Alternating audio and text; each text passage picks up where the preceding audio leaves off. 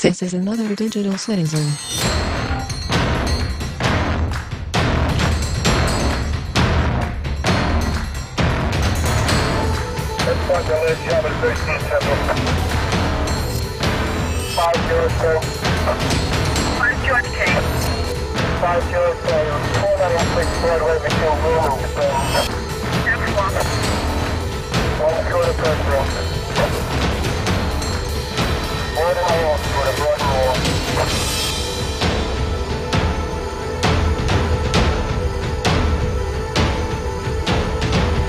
This is a podcast meant to encourage logic through stupidity and chaos. A podcast meant to incite discussion between friends, enemies, countries, and religions. This is a podcast for us. For the digital world.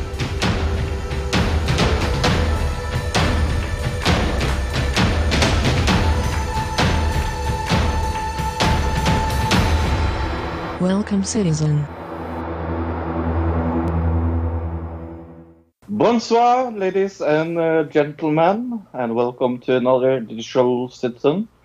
That's the only French I know. Bonsoir, Luc. Bonsoir. Oui, oui. Oui, oui. Voulez-vous coucher avec moi ce soir? Yes. French. Yes. Why am I speaking French, Luc? Escargot. Escargots. I don't know. Oh yeah, because there's a lot of people in France listening to us probably right now. Mm-hmm. Hello, everybody. Bonsoir. That's the only thing we know. Bonsoir. Garçon, mademoiselle. I'm guessing a lot of people in France probably speak English, and that's why they're able to listen to us, so I'm guessing they can understand us, so we don't need to speak French, is my guess. But yes, we noticed the last few months we've gotten a pretty big listenership base growing in France, so we just wanted to say hi. Hi, everybody. Yeah. Hi. Welcome to another Digital Citizen. This is episode 183. That means that we have done 182 episodes, and then it's recording number 183. Someone asked me, in all seriousness, that if we were doing this live or not, and I'm kind of like, yes, it is live, but it isn't live. Like, yes, we are recording it live, but is it live? No, it's not live. I mean, we don't go to Twitch and do a live stream on Twitch or anything like that, if that was the question, I guess. But we do it live, so... I don't think... Well, it's live for us, but I don't think that counts as live, bro. We are live. Are you feeling alive? I mean, would you do a live show? I might do, like, a live show, but I don't think I'd want to do a live show every single week. That would be super stressful for me. No. Maybe the 3-year anniversary we will do. I don't know. If we just set up a Twitch account just for that, I don't think anybody would show up for just one show randomly, like, out of nowhere. But maybe. Yeah, we have had our 3-year anniversary. I was like, maybe it's 4th. Oh, right. You're right. You are correct. It is 4-year. Is it 3 or 4? It's 4, right? It's got to be, yeah. Is it? No, it's 52. We started 52. In 2015, and it's 2019. So it will be the 4th year, yeah. Jesus.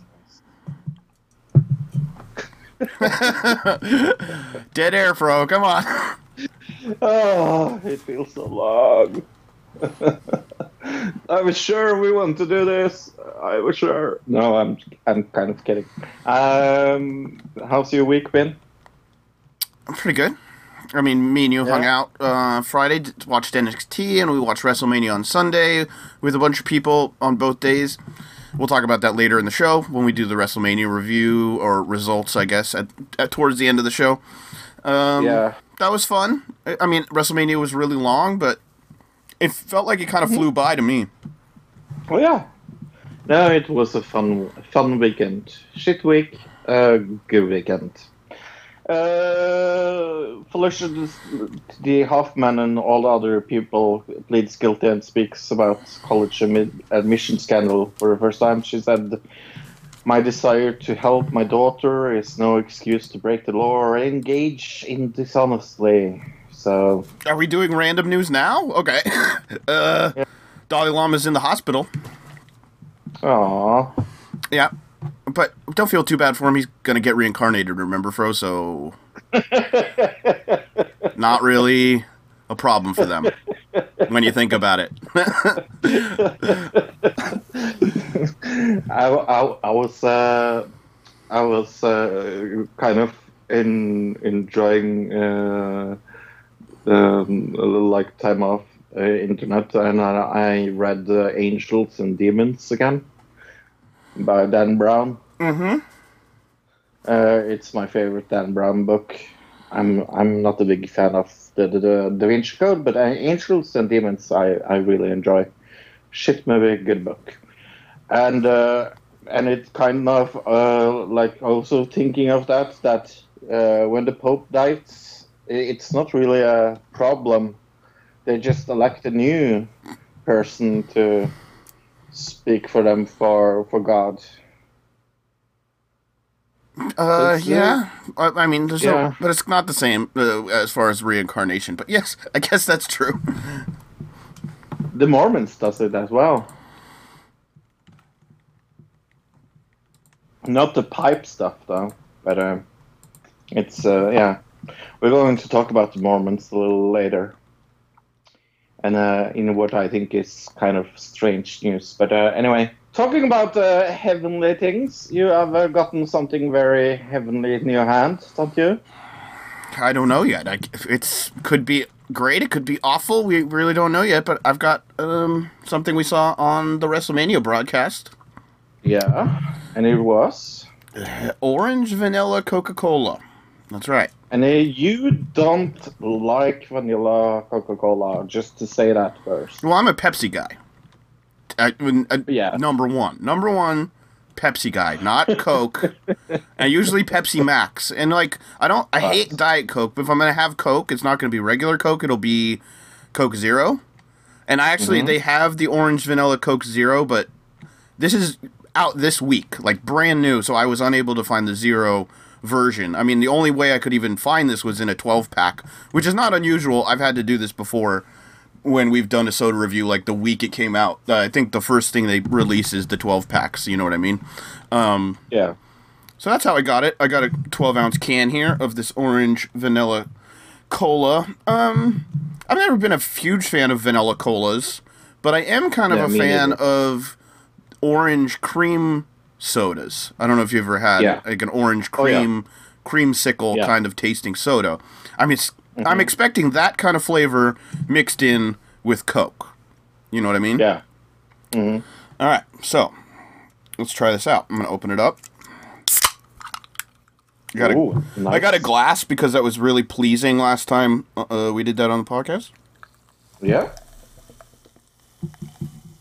Listen to that. Okay. Let's try this out. What does it smell like? Oh, yeah, smell. Oh. Smell. It definitely, the first smell I get is orange, like orange scent. Oh. Very creamsicle-like. I'm getting like a creamsicle flavor, like if you were to have a creamsicle kind of ice cream bar. So that's definitely the vanilla in there. I'm not smelling any Coke, but definitely carbonated. I'm hearing a lot of carbonation. Let's try this out. Look, takes a sip. Yum. I should mention this is the first new Coca-Cola flavor in 15 years, Fro. Believe it or not. Wow. Okay, I'm trying it here. Very light, very carbonated. What do you mean by light? Very, like... Yeah, like watery. taste? Watery, not syrupy. As far as a soda, it's like on the more watery side, not the syrupy side. More vanilla-y than orange. I'm getting a lot more vanilla than orange flavor. I'm going to try it out of the can and see if it tastes any different.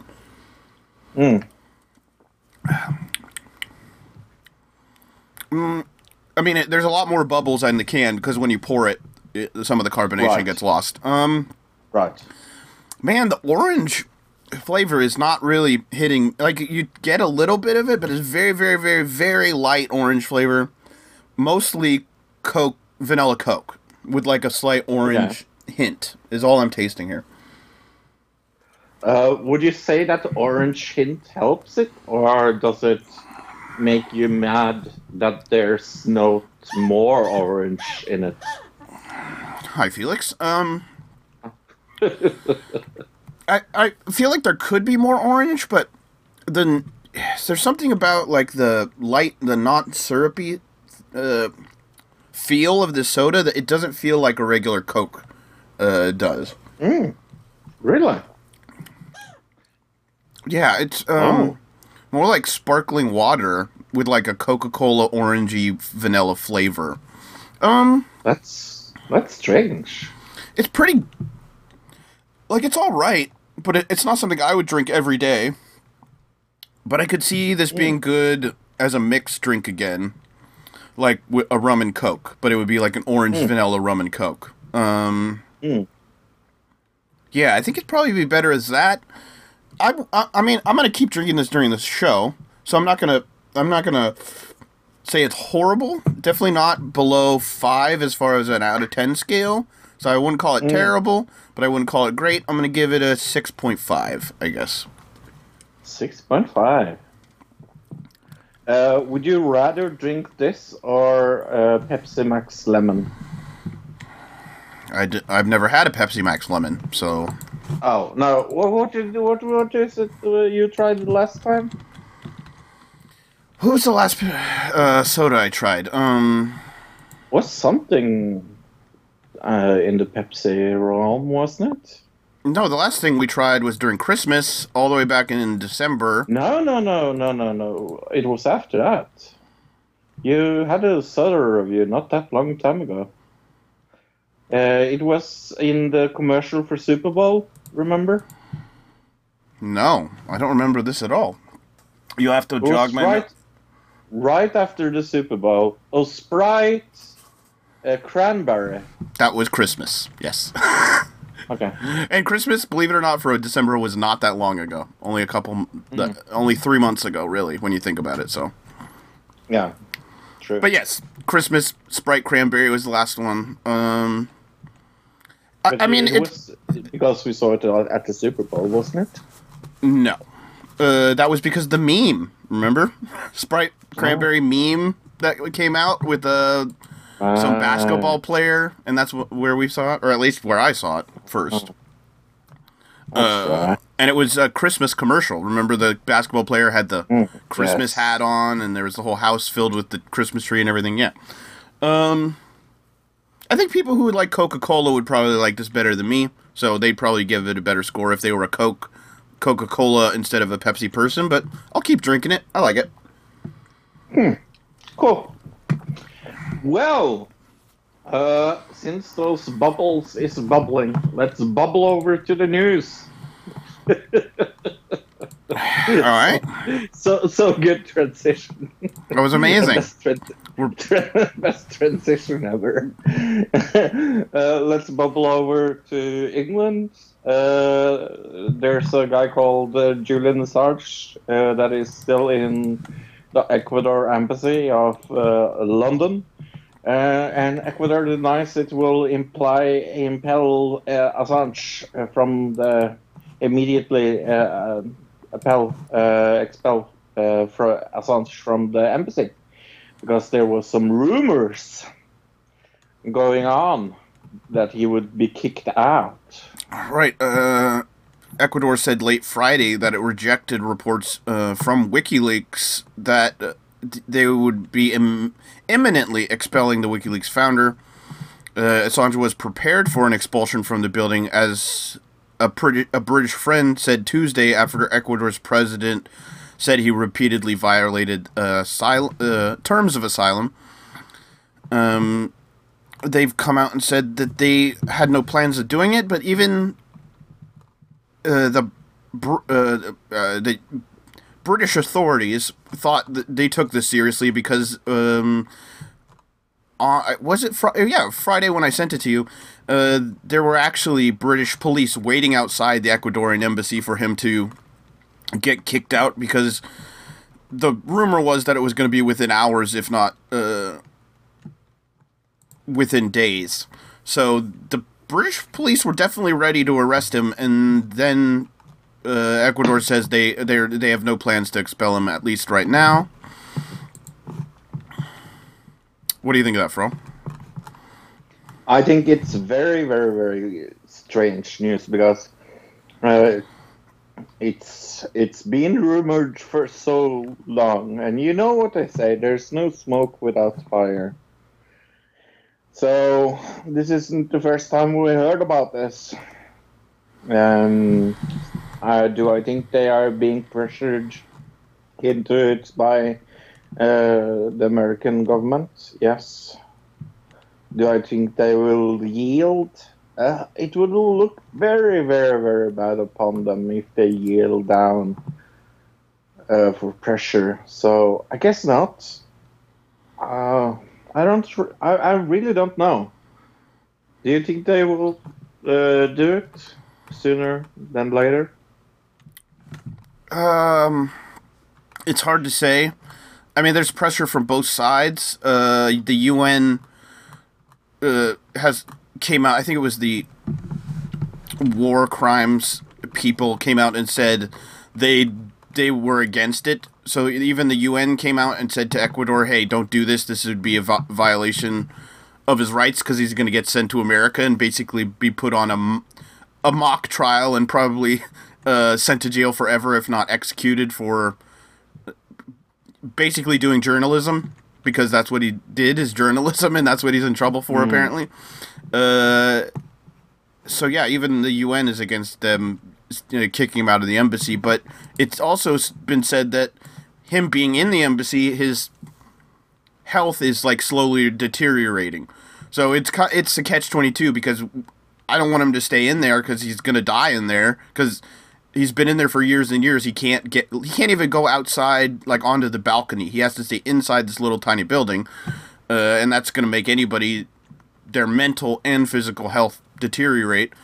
So I don't want him to stay in there, but at the same time, if they kick him out and he gets extradited, that's even worse. So it's a bit of a catch-22 right now. He needs somewhere else to go, is what it really comes down to. Yeah, I wish he could stay here with me. Yeah, in Norway.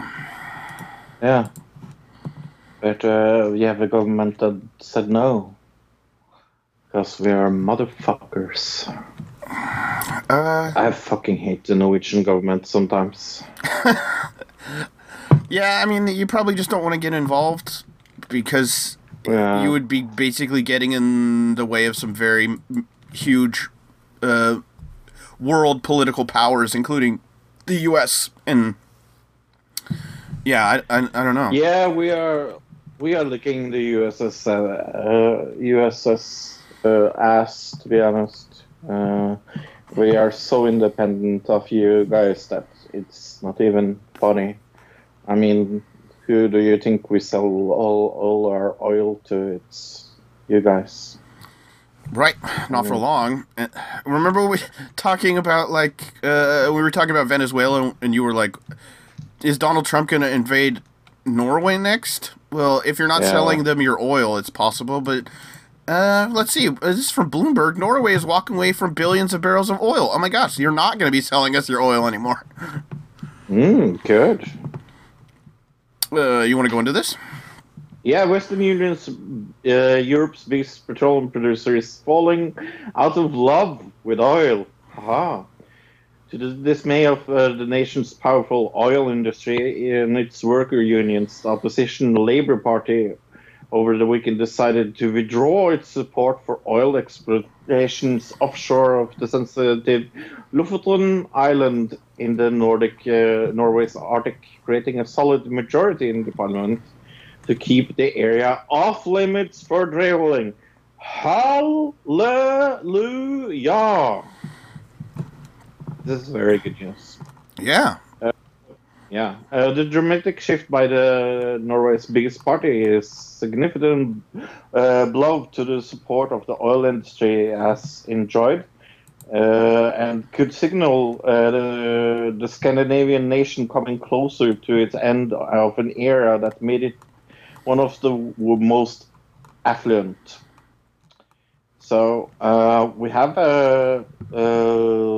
that oil and gas is more than half of Norway's export. So 53.4 is oil and gas, and other 45.8 is mainland export, and a 0.8 is ships and oil platforms.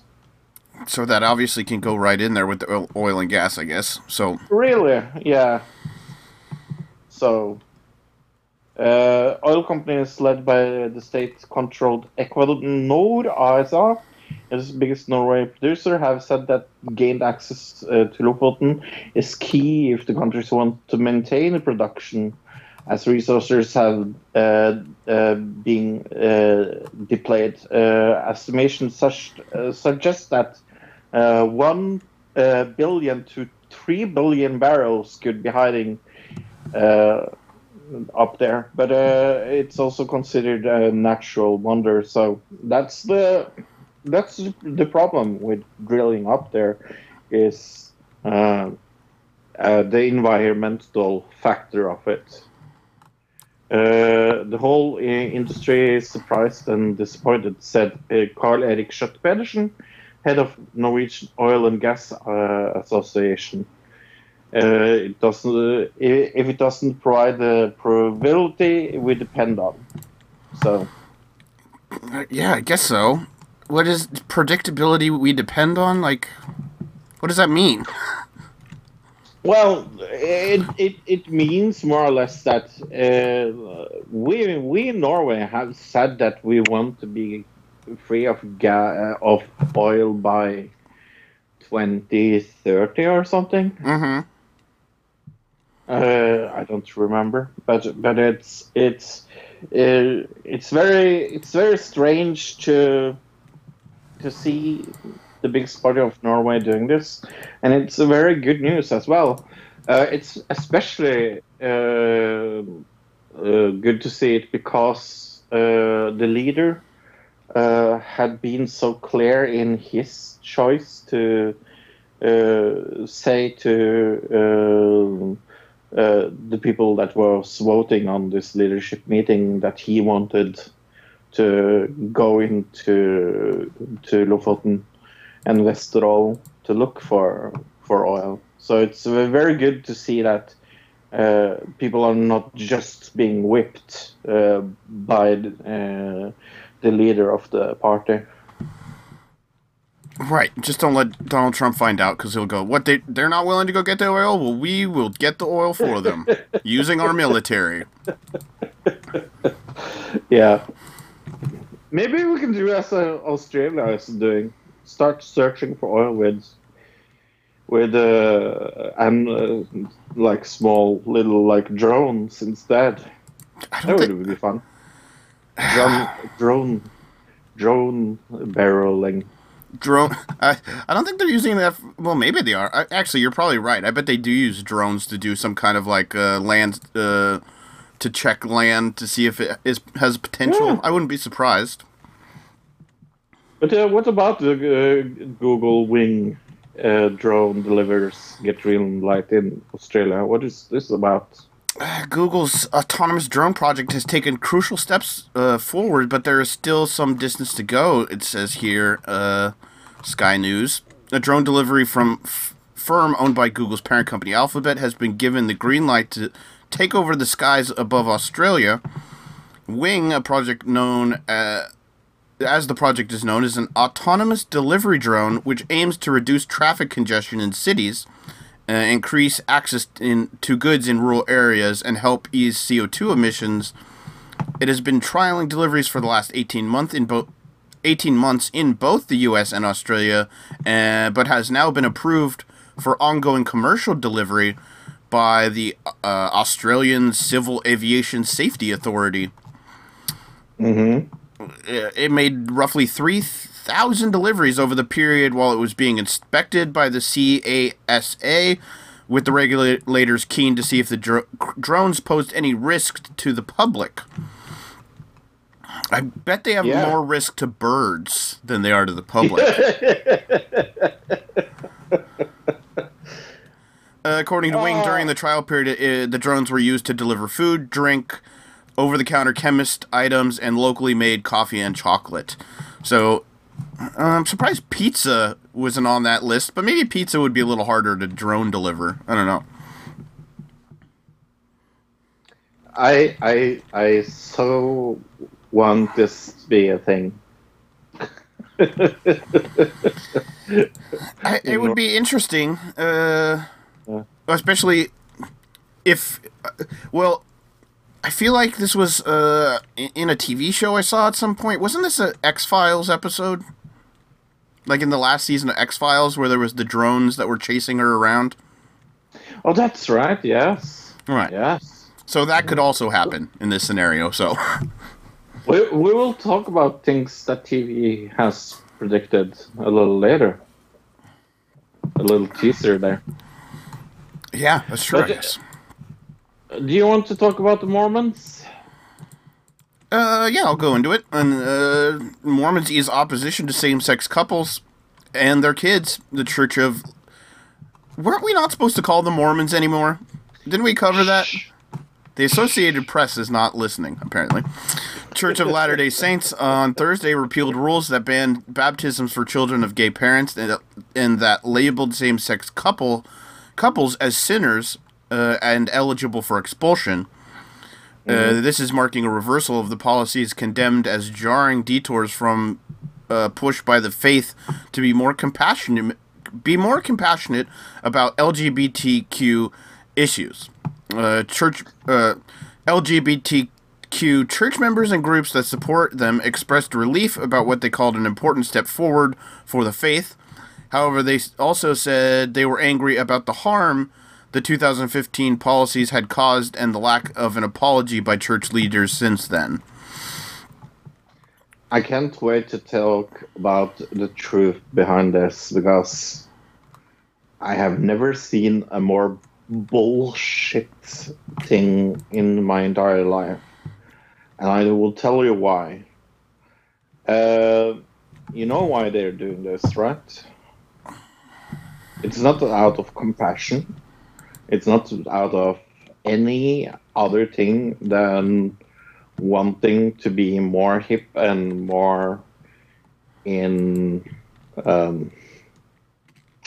what you call it, in good light with atheist communities and things like that. In the last year, the Mormons have synced their membership tolls in countries that has been more open for gay and lesbians, like Norway, Sweden, Denmark. Had a big search some years ago.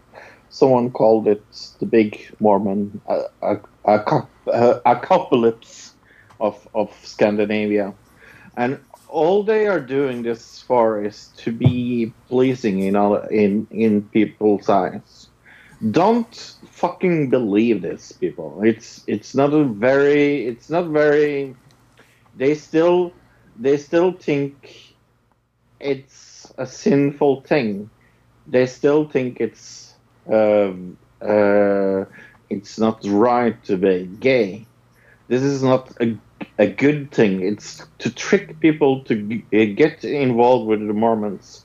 And the Mormons have one of the biggest agency to do this, because guess what? They are one of the biggest owners of camps where people get their gay and lesbian daughters and sons to change their sexuality. There's one of the biggest owners of that in the whole fucking world are the Mormons. So this is just opening up so more people can be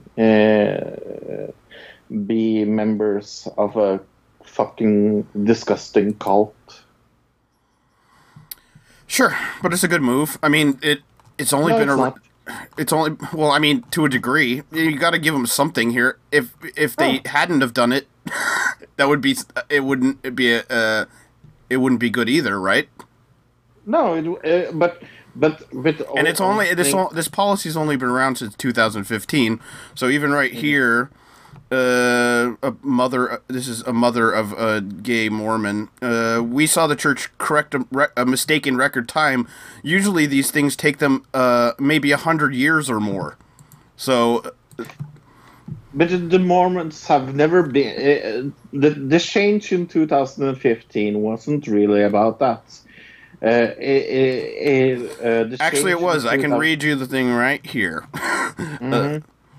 The rules approved by global church leaders in 2015 prohibited baptisms for children living with gay parents until the children turned 18 and disavowed same-sex relationships.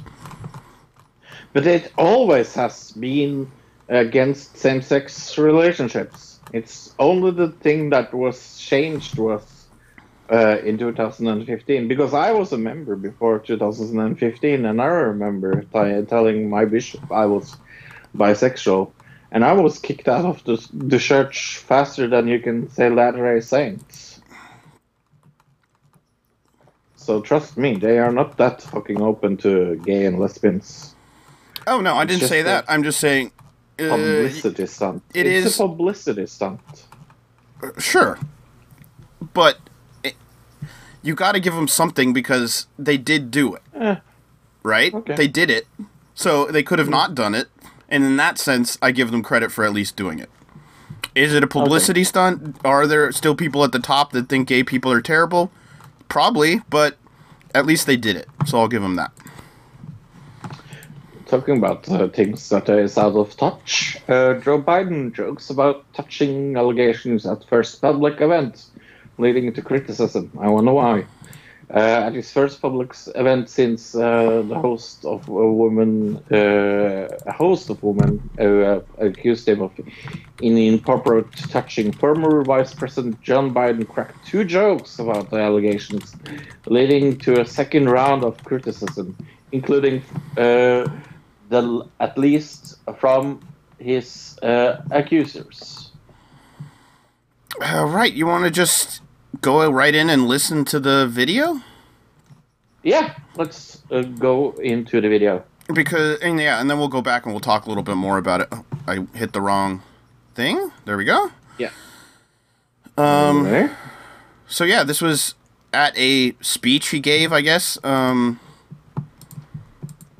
trying to see. Yeah, it's about 1.5 minutes long. So go ahead and give me a countdown when you're ready, there, Fro.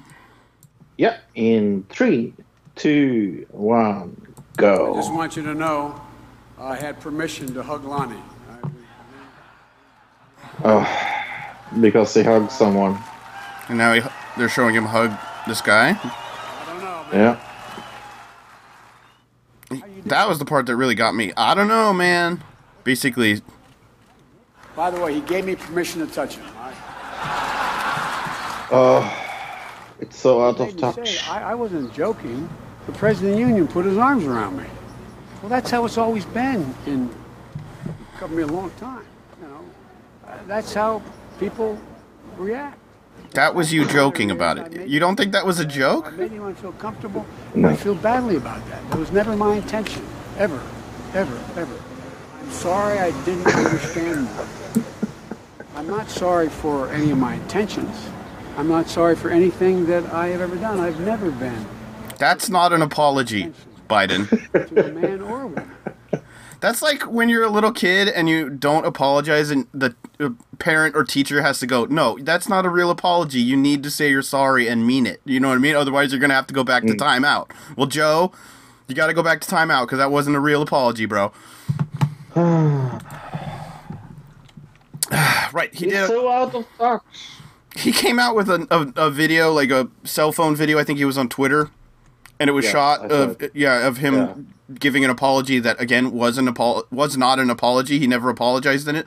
And of course it was portrait instead of landscape because he's like 1,000 years old. That's the thing that bothered me the most, is that he decided to shoot it in portrait instead of landscape and then sent it to like an MSNBC and they're playing it in freaking portrait. Annoying. Yeah. All right, but last week we talked about this. It was up. Now it's up to over. This article says 7, but it's probably going to be more than that. Is what I'm. Women that have accused him of something like this, and then they're still saying he's considering a run for 2020 bid for president, even after all of this. And yesterday I saw a poll came out that even had him still above Bernie Sanders in. How sad is that? Well, number one, it's clearly that's not a real poll because that can't possibly be legitimate, considering everything that's happened in the last week and the fact that this is a poll about presidential candidates, potential presidential candidates, and like they're polling it. Why is Joe Biden even on the poll with all these people who have announced their candidacy when he has not announced the candidacy? He shouldn't be in the poll to begin with. You see what I'm saying? So. Until he announces a candidacy, but it's looking more and more like this might be have been a way for him. He saw this and he used it as a way to he knew this was going to be a problem for his candidacy anyways, so he waited for somebody to say it, and now he's kind of trying to detract from it and wait. He's going to wait long enough for this to blow over, and then he's going to announce his candidacy. That's my guess, because he knew somebody was going to come out and say something like this. So I think he's using it as a way to get past this problem he knew he was going to have. So. And Republicans are not going to use it against him if he wins the bid in 2020, you think?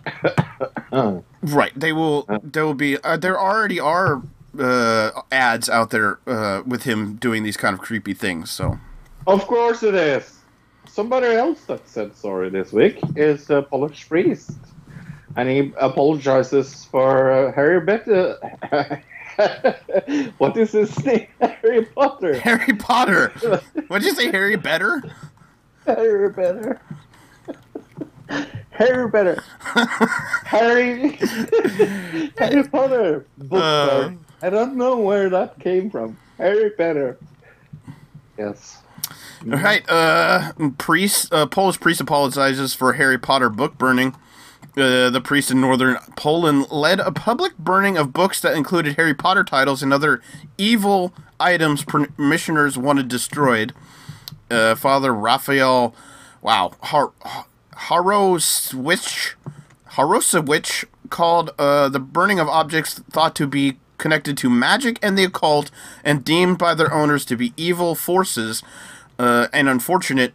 He called the burning unfortunate. Images from the burning last Sunday at the Catholic parish of Lady Mother of the Church and St. Catherine's of Sweden were originally posted to Facebook, a foundation that uses unconventional means to carry out religious work in Poland.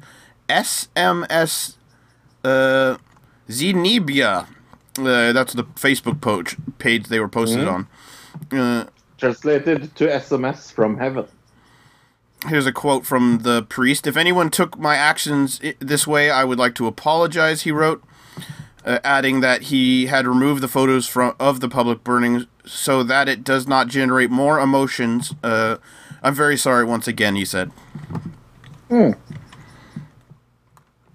In the picture, flames assumed the African wooden mask, a small Buddhist figurines of elephants, books of personality and magic, and children's novels by J.K. Rowling's Harry Potter series. I mean... Why are elephants evil? India. Is that it? What? Yeah. And actually, if you look at the book pile there, Fro, you see that pink book in the top right-hand corner? Yes. Who's that? Yes. Who's that? I don't know. Osho. Oh, Osho. It's upside down, but it's Osho. It's a book from Osho, yeah. Oh, see? He's burning a podcast as well. Another digital citizen. Wow. Yeah, there's an iPod in there, just like hanging out.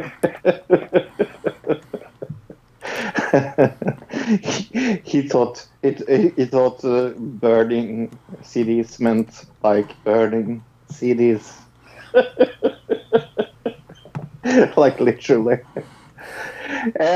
Can we talk about a very stupid secret agent?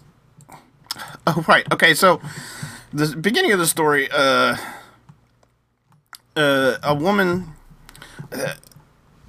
was arrested, Chinese woman arrested late last month after attempting to gain entry into President Donald Trump's Mar-a-Lago resort with a USB drive infected with a malicious virus, malicious malware, okay? And then a U.S. Secret Service agent inserted said USB drive into his laptop after the hardware was confiscated from the woman. How fucking stupid are you? The agent testified in court Monday that he put the thumb drive in his own computer and began to install the files in a very out-of-ordinary way. He quickly stopped his analysis of the drive, Miami Herald reported. Let's see. They searched Zhang's hotel room, the woman who had the USB drive. The law enforcement officers said they found signal detectors, discovered hidden cameras, and $8,000 in cash, 9 USB drives, and 5 SIM cards. Cybersecurity experts were critical of the agent's move, suggesting that the USB drive could have transferred a dangerous virus onto a government device. You don't say. No shit, Sherlock. Wow. Eric Geller, a cybersecurity analyst and reporter at Politico, tweeted, "Very disturbing that a Secret Service agents aren't better trained than this." That's the thing that I was like, how does he not know? Like, they knew that there was malware on this, and he was like, put this in my laptop, yay!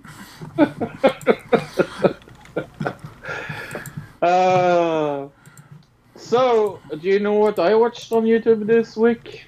Or today, actually? No. I saw the first ever black hole image. Oh, yeah. Yes. Somebody I know is very, very busy thinking about science and told me about this. And I watched the EU YouTube channel. I did not know that was a thing before today, actually. But and they showed the first ever black hole image. What does it look like? It looks like the Eye of Siren from Lord of the Rings.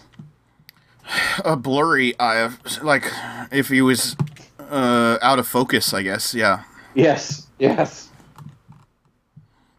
exactly what it looks like. Astronomer has taken first image of a black hole, which is located in a distant galaxy. That's why it's a little blurry.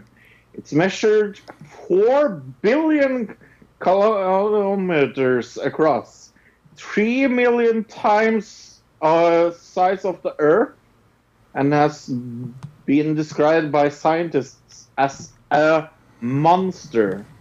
The black hole is 50 million trillion kilometers away and has been photographed by a network of 8 telescopes across the world. But this is of course fake because the Earth is flat, says nobody. Well, some people do, but yeah. You remember The Fifth Element? The bad guy in The Fifth Element that in space? Yes. This is that, I'm pretty sure. Yeah. I think this is the bad black entity in space in The Fifth Element. Yeah. I think it's Sauron's eye. Maybe they're the same thing. Maybe they're the exact same thing, yeah. I guess I'll just go into this last thing, just real mention, because we're actually going to cover this next week. But Right, Barr. I want to say Bill Barr. Why do I want to say that? Well, I don't know. Robert Mueller report is going to be put out next week, is what it's sounding like, sometime between Monday and Tuesday. Barr was testified on Monday, and he said that Barr, after receiving a full report, he gave 2.5 days to prepare the summary, and he says that it'll be out within the week. So yeah, we're going to have the redacted Mueller report out within the week. So we'll definitely, as long as nothing weird happens, be covering that on the news next week. Nice. Do you like war? What is it good for? Absolutely good. Nothing. Oh. This is Tron with Tron Tells the Truth. Earlier this week, I read something from my grandfather that not many people in the family have read. My grandfather would never talk about it. But in the 40s, during the war, he was shot down by a submarine and was saved after a few weeks by American ships. He was taken into port, and he gave a statement, an explanation of what happened. That was so traumatizing that he never talked about it. He never talked about it to my mother, not even my grandmother. So this must be very hard. When I read it, it was something new for me. I showed it to my uncle and my sister and brothers, and they were also like, wow. It was like a time capsule opened. A young man went to sea and was shot down. I don't even want to know. I cannot imagine the horrification, what he experienced out on the sea, not knowing that anyone gonna come and help him. He was saved, and he met a young woman he married in New York, and my mother was born there in 1944. The horrors of war are still existing, but it's not that popular to talk about. Every time we hear a political candidate in the United States, we always heard a glorified story. I fight for my country. I took 2 terms in Afghanistan, 1 in Iraq, blah, blah, blah, blah, blah, blah, blah. And it's always talking about what happened to them and how glorification there is. But after a war, there are casualties. Those people you don't hear about. Those people who live in strolling the streets. People who have so hard nightmares they can never talk about it. For many years, those people were on the streets of Norway too. We have now 70 years of freedom. But after we come to the war in Afghanistan, Norway also had to do their part because of NATO. One day at my work job, I met a young man. A young man who was terrified. He saw things. He was crying. And I had to hold him, talk to him, and calm him down. He said to me, they never told us this was going to happen. Why did they never stood up for us when we come home? I never heard about that. More and more people go into the wars, so I think there are more people like him out there. He talked to me, but there are also many people who don't talk to me and don't talk about it all in a way. And those tragedies goes hard, and it affects family and friends and everybody around them. They can do horrible things even if they don't want to. Tomorrow, I'm going to do a peace appeal here in the city. We try to work now for an appeal around Norwegian cities to get people to go on to support a nuclear ban to make the peace cities. But a lot of politicians don't dare to do it because they are afraid of NATO, afraid of this and afraid of that. We have to get the peace moment back. The rhetoric is escalating every day. We're building more and more powerful weapons. This have we done before the First World War, before the Second World War. I won't say that this is about Nazism, communism, whatever, but it's about big dick rhetorics that I talked about before. We need the new peace moment more than ever.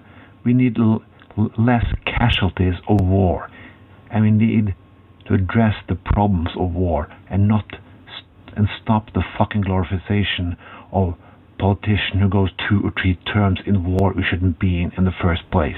This was Trond, where Trond tells the truth. That was Trond telling the truth about war. Hey, do you want to hear some Eurovision news that is kind of weird? Okay. Madonna, you know Madonna? I've heard of her before. Yeah. Yes. She's going to play 2 songs at the Eurovision contest in Tel Aviv. The BBC says Madonna is to set 2 plays during the interval of the Eurovision Song Contest in Israel next month. The pop icon will reach more than 180 million viewers, and she has taken the stage at Tel Aviv of the 18th of May. Her appearance was first announced by local promoters Live Nation Israel, who said the performance would be both historical and hysterical. Hysterical. What did they say there? Hysterical. What is going to be so funny about it? That's my question. I don't know. Madonna press team confirmed the news to the BBC, but the Eurovision organizer have not have downplayed the story. No final decision has been made or arrangement signed, said the EBU in a statement to the BBC. Official news updates will come directly at the Eurovision channels in due course. But of course, this is just BS. They have to say that because she hasn't signed anything. But like I told you when we were having a little break, this has been rumored for so fucking long. So I think nobody was surprised by this at all. She's going to play 2 new songs. It seems like 2 new songs. Okay. yes. I would guess she'd do. My guess is she's going to do 1 new song and 1 old song. But we'll see. I guess. Just. We'll see. I mean, generally in those kind of situations where you're only doing 2 songs and it's a live, they're going to want one that everybody knows to start out with, and then they'll bring in the new song that nobody's going to know the words to it or anything, you know what I mean, if it's a brand new song. Right. So that's my guess. What else is going on with Eurovision this week? Nothing news we're there, but we have watched 2 videos this week from Serbuk walking out from Armenia. What did you think about this Armenian song? I just wrote down nipple shirt to describe this video, because this artist decided that she's gonna wear a shirt that like had fake nipples on it. I don't know why. It was a kind of normal looking leather kind of rock star kind of outfit, but fake nipples, right? Mm-hmm. This was definitely like a feminist kind of anthem kind of song. It was, at least from the dance movements, it was her and there's like all these guys surrounding her and she's fighting them off like men are evil and they need, like, she's Neo in the Matrix and then men are Mr. Smith or whatever his name is, right? Yeah. That's basically what the song was. Yeah. What did I give it? I gave it a 3.5. I thought the song was pretty good. The production was, as far as like dance choreography, it was well put together. It was just kind of silly, but yeah, still all right. I give it a 3.5. Nothing special. Yeah, no, I think it's under par, but it's very, very, very close to be on par. I give it a 4 out of 10. It's nothing very special about it. I think it will qualify for the final. But it's been such a weak year for Eurovision. I say that once again. So giving this a 4 out of 10 is kind of like, yeah, okay, it's okay. Then we have Austria, one of my favorites last year. Okay. What did you think about Austria? Panda with Limits, by the way. There you go. Mm-hmm. I can't remember this song. I just wrote down You. for some reason, and I don't remember why I wrote down you. Did they say you a lot in this song? What was? Yeah. Remind me like the staging of the song so I can remember. And now the staging of the song is her, the girl with the blue hair, sitting on the stage, and we see like blue things. Oh, right, behind blue her. hair. Right, okay, now I'm remembering it. Yeah. Yeah, it's kind of a love song. That's why it was called You, is because she's talking about somebody else, and she's saying, you did this, you did that, you whatever. This was not a very good song. She's not a very good singer. Oh. I thought this was a music video. Was this a music video? Yeah. Okay. Not a live performance, so I gave this a 2.0. Not a lot to go off of with this one, to be honest. No, it's so fucking boring, Luke. Probably why I forgot it completely. It's so like out one ear, in one eye,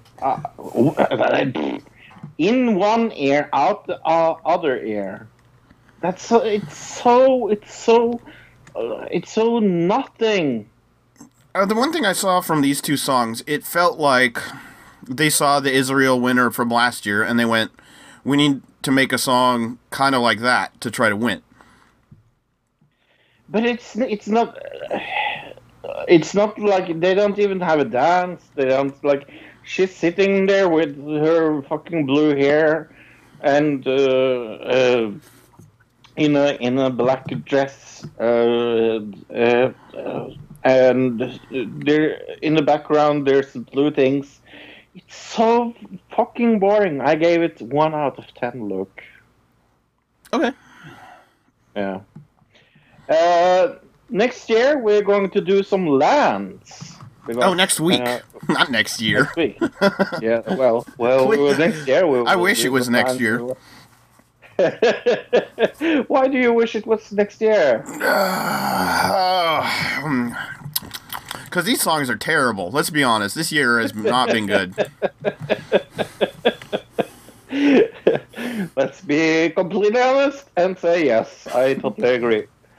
Yeah, we're going to do some lands. I picked Switzerland. Oh, I see. And Ireland.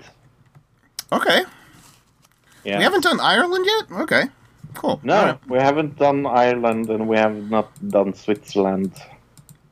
All right, sounds good. So I picked out 2 lands. Yeah, I also wish it was next year. I can already tell you who's winning. But I hope it's a country called Norway. Actually. Do you know we have an email address? It's anotherdigitalcitizen@gmail.com. That's right, we do. Have we gotten any emails this week? No, we did not. Let's see. Jeremy posted on our Facebook just saying he prefers Another Digital Citizen over the Bellas. So, yeah. From last year, Aw, thank last you. week, when we mentioned that, right. We appreciate that, Jeremy. We're more interesting than the Bellas. That's the best compliment I heard of our podcast all week. Hey, before we go into the TV round, can you tell me a little about Netflix, Luke? What I'm seeing here is you can no longer stream Netflix on Apple devices through AirPlay. No. Apple's wireless feature AirPlay to stream Netflix, we have some bad news. Netflix suddenly killed support for AirPlay, meaning you can no longer stream shows from one Apple device to another in the most convenient way. Netflix cites technical limitations as a result of Apple allowing AirPlay to be used by the most major television brands later this year, but others see this as a retaliation against Apple for jumping into the streaming game with Apple TV. I see it as that. It probably has a lot to do with it. Then they saw, oh, we have these technical things that we can blame it on, but we'll also yeah. Yeah. Honestly, the assumption Netflix... They are just being very, very, very salty. It says, honestly, the assumption that Netflix trying to screw over Apple seems like a borderline conspiracy theory. After all, Netflix saw Apple's presentation of Apple TV Plus, then they should realize that they have nothing to be scared of. Oh, yeah. If they saw Apple TV Plus, then yeah, why would Netflix even be worried about it? Yeah, that's true. But why was WWE ever worried about TNA? They were. We all know it. At one point, they were copying TNA's ideas, even. So, yeah, I can still see Netflix being wanting to get ahead of it. You know what I mean? So. And the thing is, like, it's not that long till we have Disney Plus now. So. I mean, there's all these new streaming services that are coming out, and I would say 80%, if not more, of them are going to be gone in 6 months, right? Oh yeah, they're totally going to fail, right? Because there's already so many established ones that people are already on and are used to. They're not going to want to get a different one, or spend more money for an extra service, especially when the Apple Plus, a lot of it is just content you can already get on Hulu or get on other places. So. Mm-hmm. Yeah, no, it's very. They are. I don't think Netflix is scared of Apple. I think they are more afraid of Disney. I mean, Disney Plus will be fucking big. I am going to say it now. I think Disney having their own streaming service is one of the most interesting things. I mean, I'm not at all interested in the what is it that they have now with I don't know what you're talking about. They have a streaming service for some superhero makers. Is it DC Plus? They call it. You got me. Yeah. No. Anyway, but it's just like Disney. Disney, I'm actually interested in. Talking about things we've seen. This has been a week with not many premieres, but I've seen a lot. It's just because this is a normal week. Last week was crazy. Yeah. So, like, this is a normal week. This isn't, there's not a lot. It's just, this is a normal week. Last week was nuts. That's why it feels less than normal, but yeah, it was also, I saw pretty a lot standard. Of wrestling this week. So yeah, that's true. I had 3 days of wrestling in my day makes it less obvious that I'm going to watch TV. But the season premiere of Killing Eve was this week. I was very happy to see this coming back.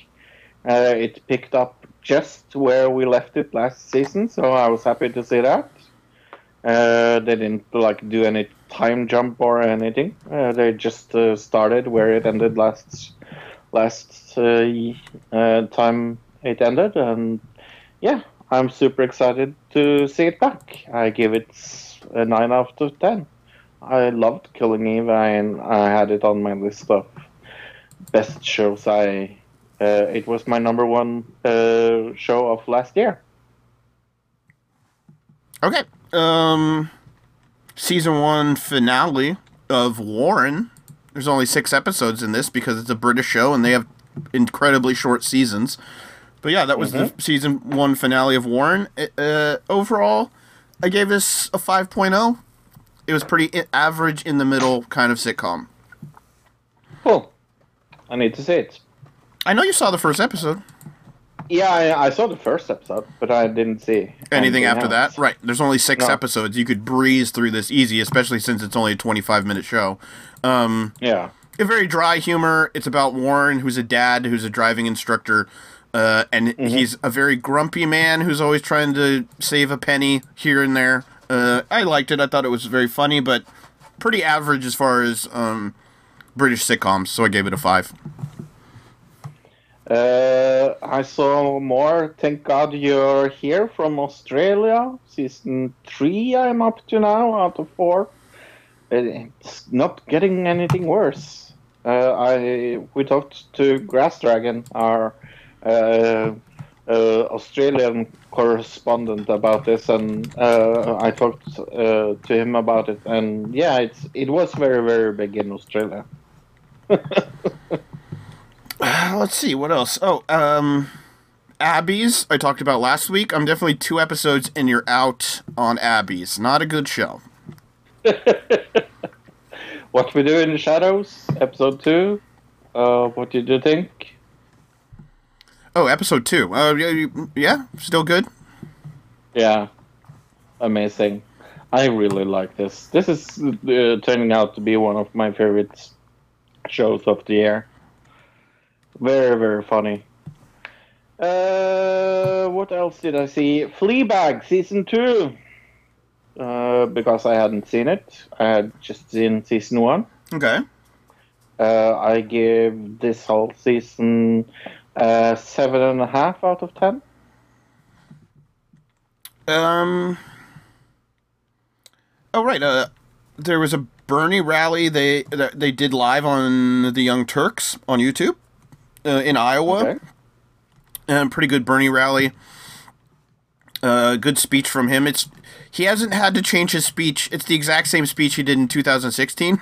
The exact same speech, and he doesn't have to change it because nothing's gotten any better in America. So he can just use the same speech because nothing's changed. How sad is that?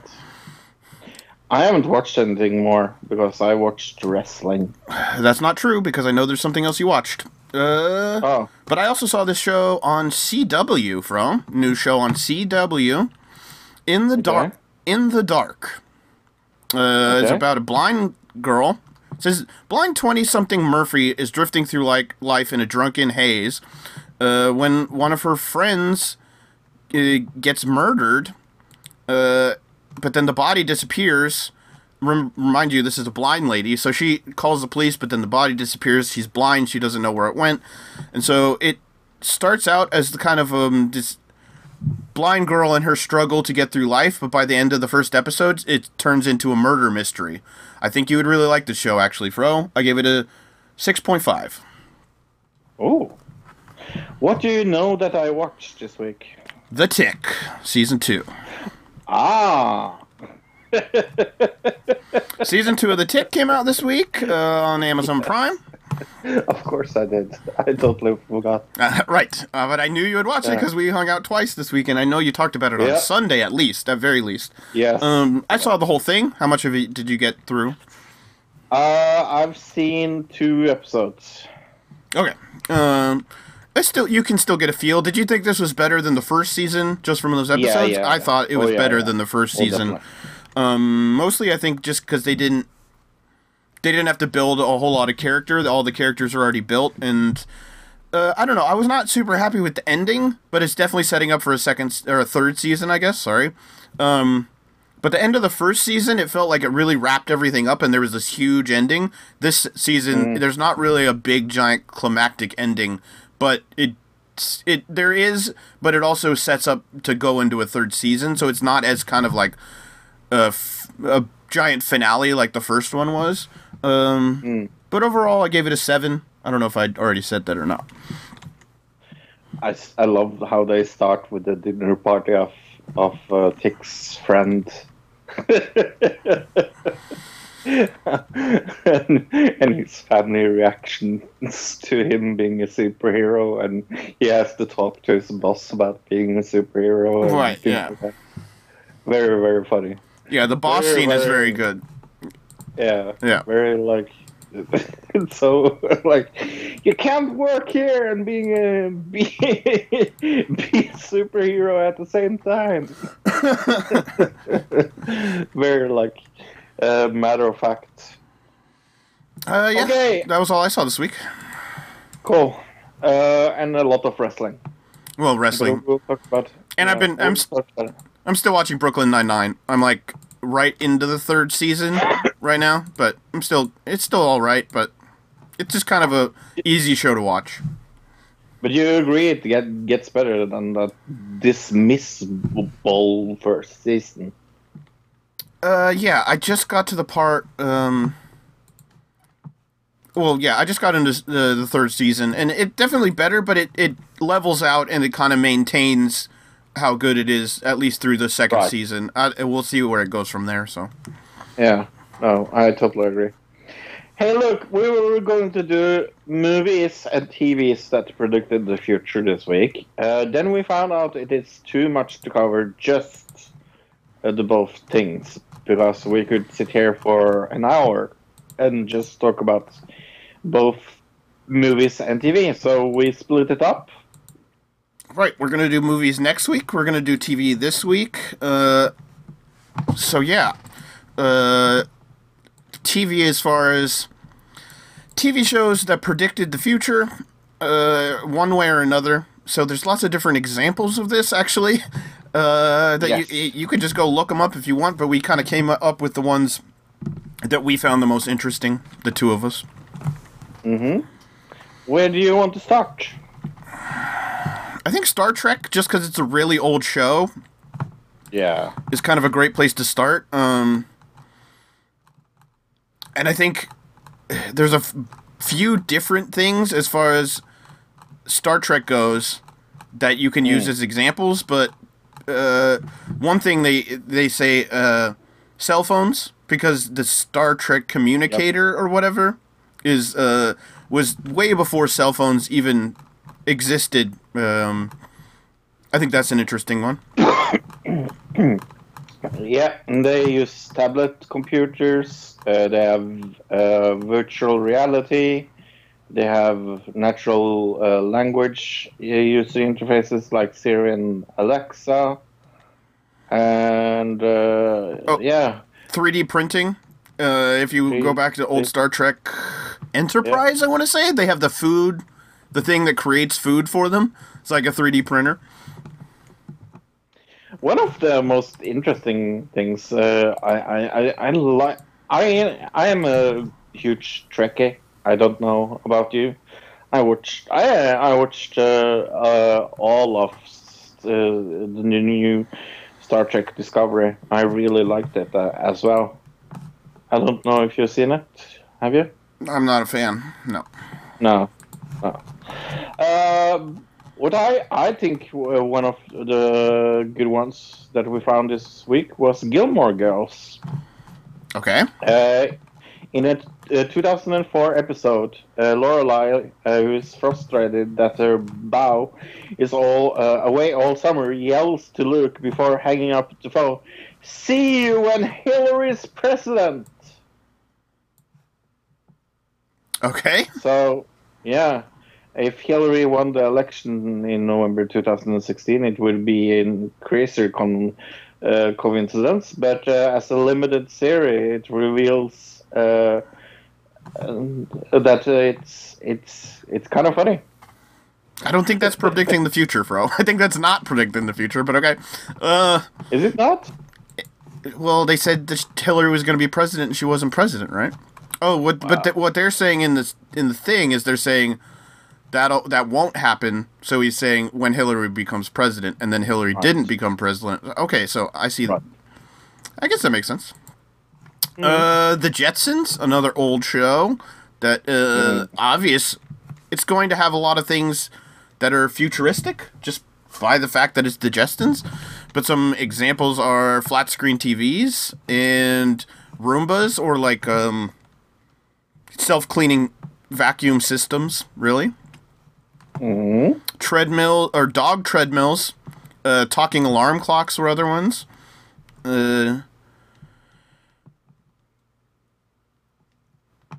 Anything else that I'm not thinking of from the Jetsons? No, but it's very, very obvious, the one with flat screen TV. There's a very if you go to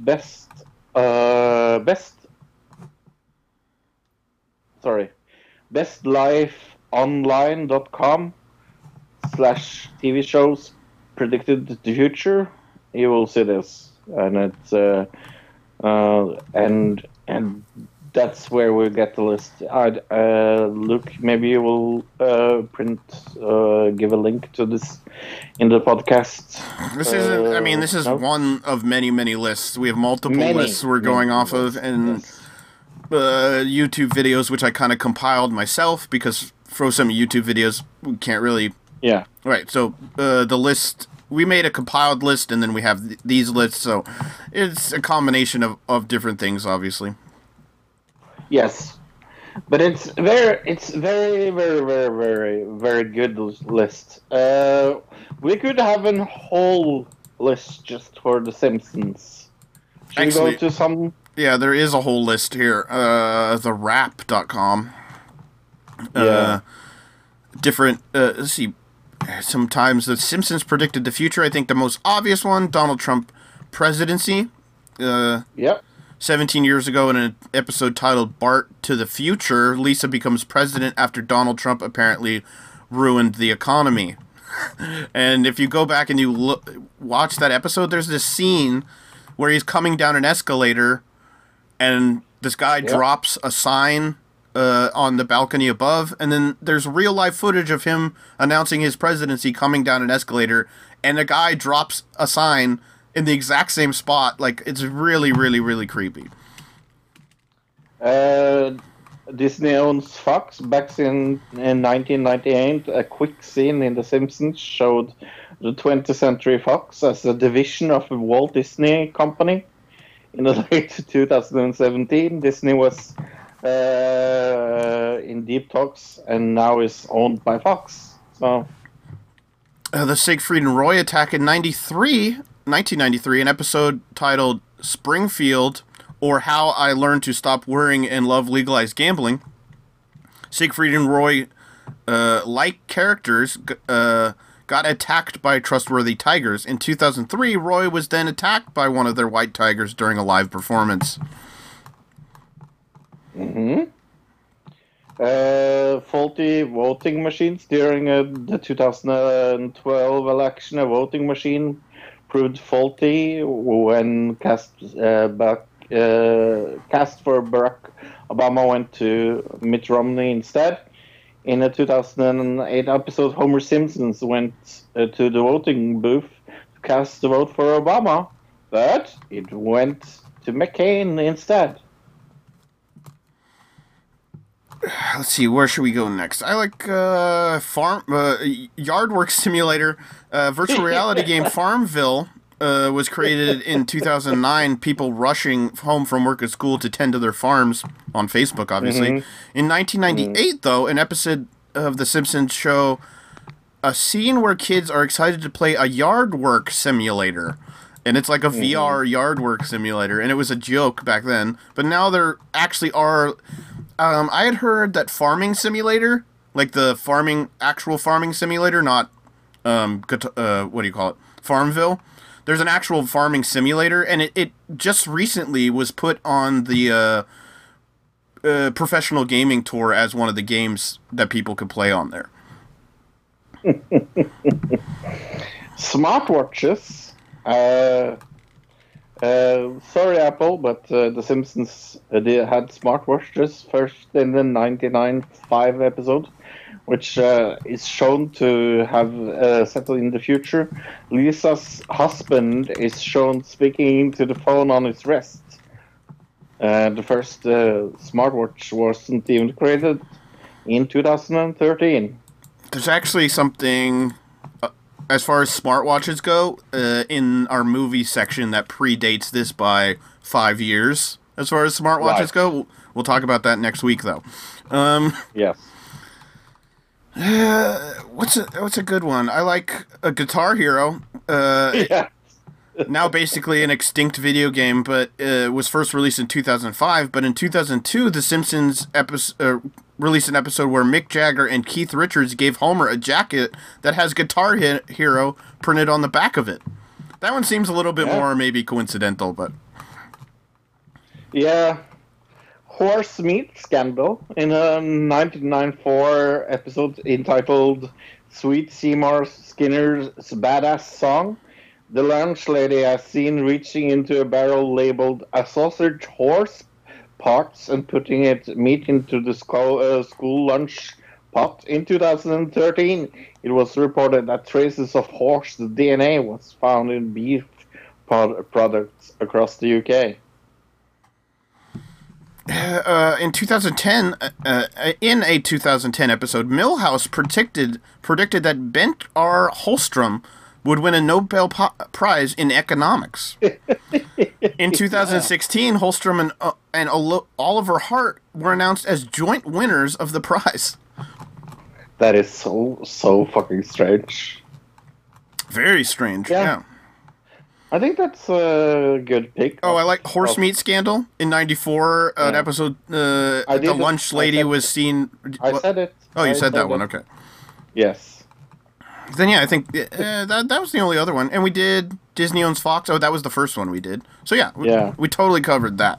The Simpsons is one of the more prevalent ones as far as there's Star Trek and The Simpsons and what was the other one I just said? The Jetsons, which I think Star Trek and Jetsons are like, there's a lot, it's pretty obvious because they're set in the future. So they're trying to create futuristic looking things. So the chances of them getting it correct in that, but The Simpsons is not based in the future, and yet it's still predicting these kind of things. You know what I mean? It's a little more interesting to me because I look at Star Trek and the Jetsons and I go, well, maybe the guy who invented Roombas was just watching the Jetsons and went, hey, I can make that. You know what I mean? And that's less interesting than, especially the Trump thing in The Simpsons. I don't know. What do you think about that idea? No, I totally agree. How much do you think that, like, some of the things that were invented in the future were just influenced by these shows in the past? Oh, yeah. No, it's very... if you look at especially the flat screen TV from the Jetsons, that's just how flat screen TVs look like right now. Right, but it is a futuristic show, so they're trying to create something that looks futuristic. So yeah, but then how many? Then the person who is, I'm gonna make a new TV, and their kid is watching episode of the Jetsons in the background, and they're trying to come up with this new plan. What do I do with the TV? How do I change it so that it's different? Like, instead of these tube TVs that we have, and then they see the Jetsons, is there a chance that they went, that's the idea I need, you know? But we're never going to know that. No. Well, unless we found out who invented the flat screen and see if that was actually any kind of inspiration to him, I guess, if he actually said that. But I think X-Files is another good example. Let's see. X-Files. So good example. Also one of my favorite shows. Yeah, it's one of those shows that definitely was before ahead of its time, I guess. But 9/11 was predicted. Yep. If you've ever, that's kind of a big one, I guess. What was the episode called? Let me find out what the episode was called. I think it's The Lone Gunman. Right, The Lone Gunman. There you go. Yes. And the people who are like the conspiracy theory guys, one of them is talking about Osama bin Laden or something like that, and basically everything he said came true. That was in X-Files. The Chris Rock show predicts O.J. Simpson book. When O.J. Simpson published his hypothetical confession, If I Did It in 2007, the world would scarcely believe it. The title felt like a parody. Who could imagine the Jews would do something ridiculous and so imbecile? Well, Chris Rock, that's who. In 1999, the comedian was starring in his own HBO series called The Chris Rock Show, and one of his skits featured Chris Rock resembling about his past guests who included the former NFL star to plug his book, and that was called I Did Not Kill My Wife, but if I did it, here is how I do it. So the title was very, very close to what really. Yeah, again, this is like, what if OJ just saw that special and went, "Oh, that could be the name of my book." You know what I mean? This is the thing that I kind of wonder about all these things, is how much the things in the future were actually just influenced by these things in movies and TV. But some of them, it's impossible for it to be an influence. It has to either be a guess or somebody knew something in advance. One that definitely is a guess. Buffy the Vampire Slayer, episode 18, right? Yes. Season 3, episode 18, called Earshot. Earshot. Yeah. Which it turned out to be about a kid in the lunchroom. Buffy overhears someone planning to kill all the students in the school. She tells everyone to get organized and to find out who the killer is. This originally scheduled to broadcast in September was postponed due to the Columbine High School massacre, April 20th, 1999. Oh, I see. It was supposed to be in April, and it was postponed till September. Right, so it was supposed to come out almost in, I think, less than a week after the Columbine thing happened, so they had to postpone it. But they had already shot this TV show before the Columbine thing had happened. Star Trek Deep Space Nine predicts Google Glass. I like that.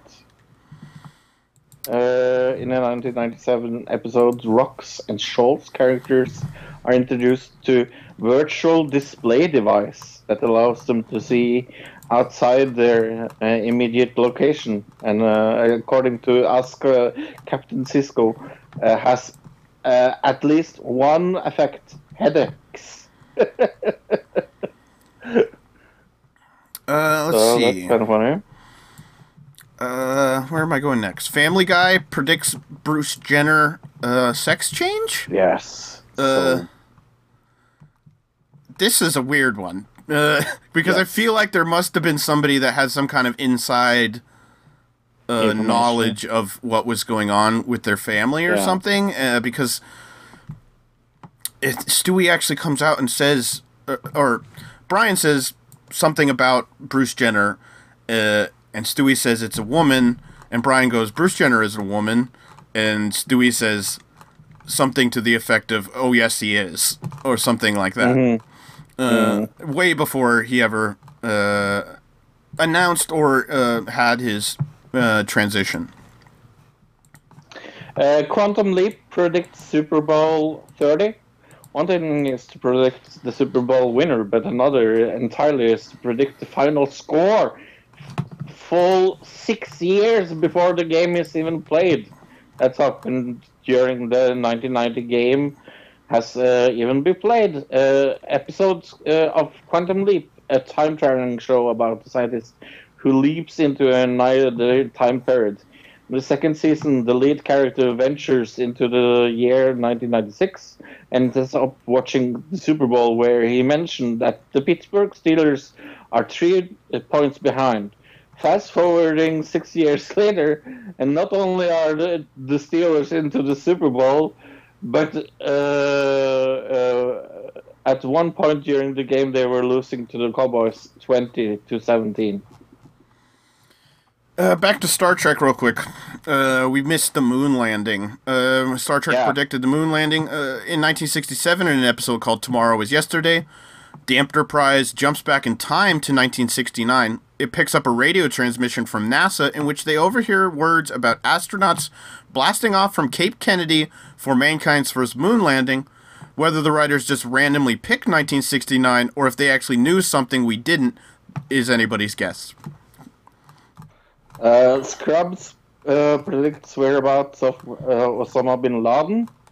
The janitor, seemingly just says we should look for bin Laden in Pakistan. And there is where he was found, in Pakistan. When was MySpace invented? Founded in 2003. Okay, just making sure for this next one. Friends predicts Facebook, but of course, MySpace was invented in 2003, so this actually doesn't work if you think about it, because Ross introduced his pal Chandler in 2003 to a new website designed exclusively for college students, something that Facebook would introduce a year later. He called it a place to post messages for people, letting everyone know what you're up to. Yeah, that doesn't really work. Right, but people forget MySpace even existed. So they're just equating it to Facebook, but MySpace already existed in 2003. So yeah. The $6 million man predicts bionetic limbs. Prosthetics, yeah, exactly. Yeah. And they worked robotics and prosthetic are increasingly becoming reality, and it is in the 70s this show was made, right? $6 billion man. What about it? Sorry. It was made in the 70s. Geez, probably before then. I'd have to actually look it up. Yeah, but he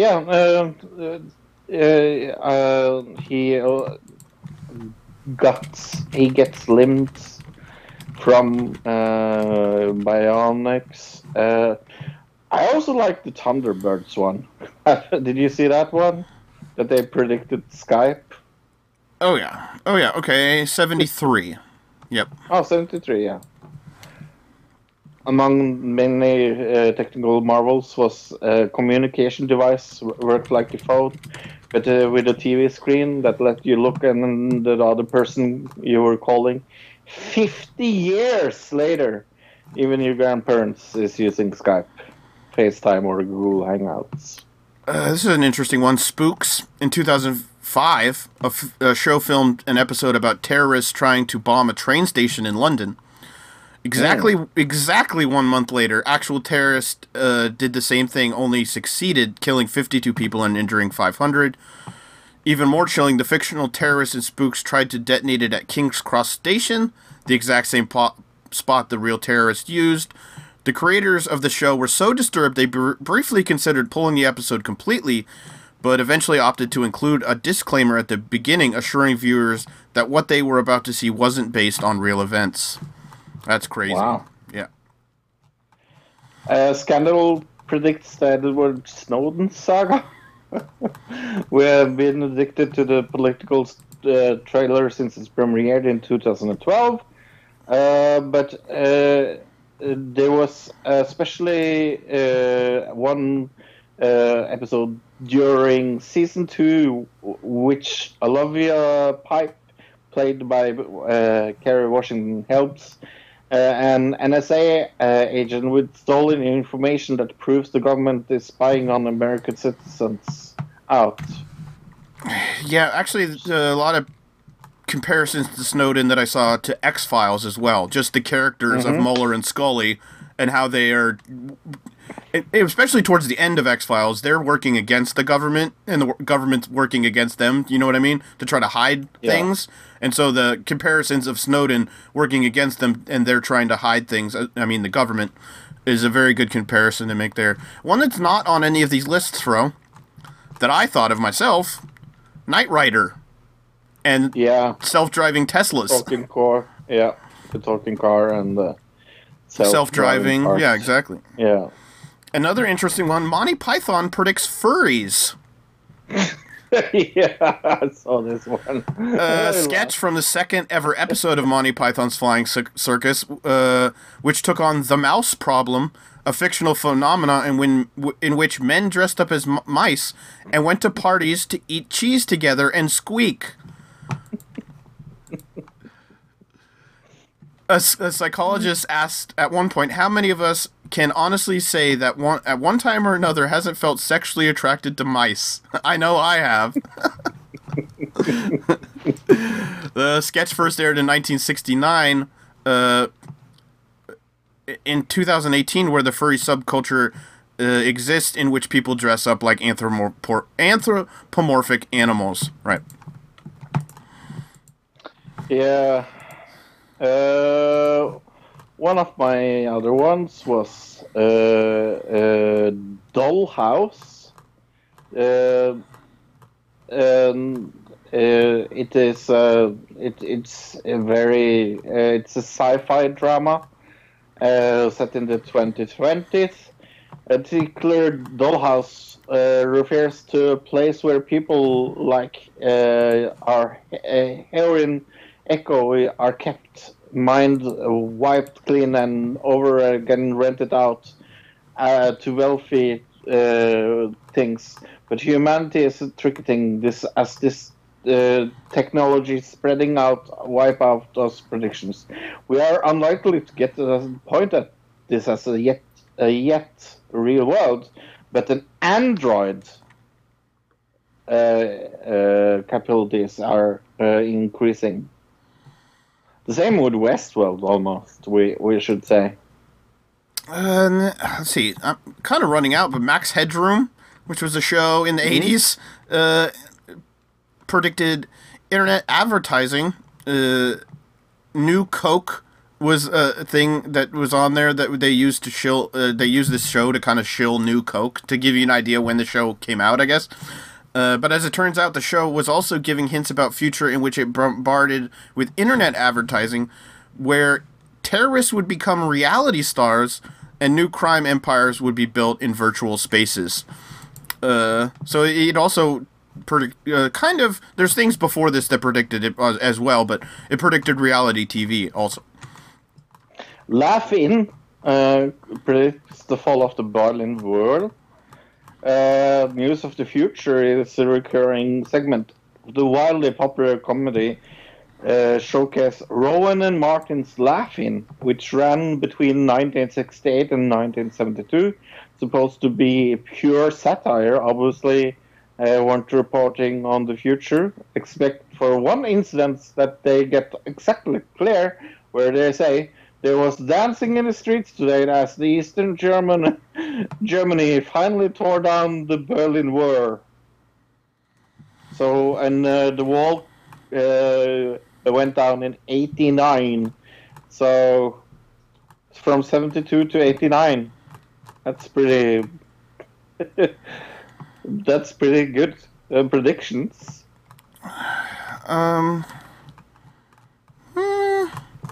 I think that's pretty good. You see any other ones you want to... Yeah. No. I guess Mr. Robot? That's a kind of an interesting one. Mr. Robot predicts Ashley Madison hack.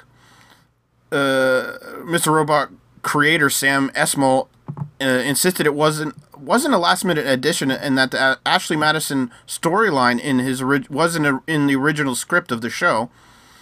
He thought he was overdoing it, he said. He eventually put the fictional website hack back into the show before learning that his made-up character wasn't the only one having his own extramarital ambitions exposed. Just weeks after the episode, the same site was actually hacked, and user information was leaked online. Yeah. Yeah, I remember that. Yeah, for sure. I actually don't remember that. I was watching the show at the time, but I don't remember that being before. But that's interesting. Yeah. Yeah. All right. Anything else? No, I think we picked some good ones. Yeah. Let's do a wrap up, like our final thoughts. I think the most interesting thing that got me thinking about is the thing I mentioned earlier. Is were these things predicted? Or were they influencers of the future? Were they influencing things that happened in the future, or were they predicting things that happened in the future? And I think it's hard to say whether it was one or the other without really, really diving deep into like each individual case that we're covering here. No, I totally agree, and I think Simpsons is the king of predicting things in the future. I think my prize of predicting the future mostly correct goes to The Simpsons. Right. I can't really, as far as like the number of different predictions, it definitely goes to The Simpsons. Wrestling, wrestling, wrestling, wrestling, and more wrestling. I think we saw some wrestling this week. Yeah. Let's see. WrestleMania was 7.5 hours long.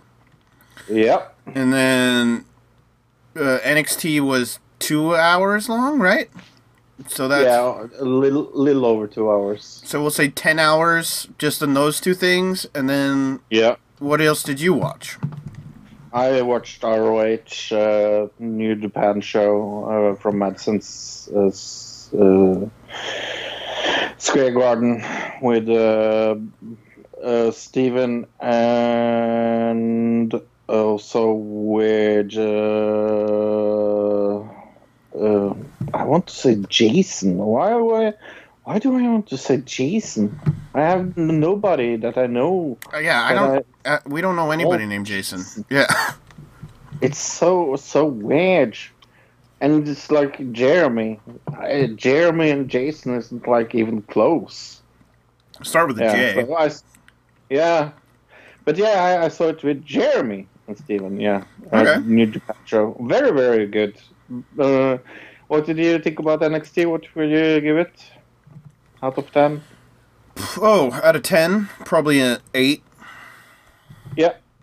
I would give 8 out of 10 to that, and I would give 8 out of 10 to the ROH show. Actually, I thought it was on the same level of interest and very, very good. One of the matches of the ROH was better than all the others, but. It's always like that when you have New Japan and ROH stuff together. It's always the New Japan thing that's better. Sure.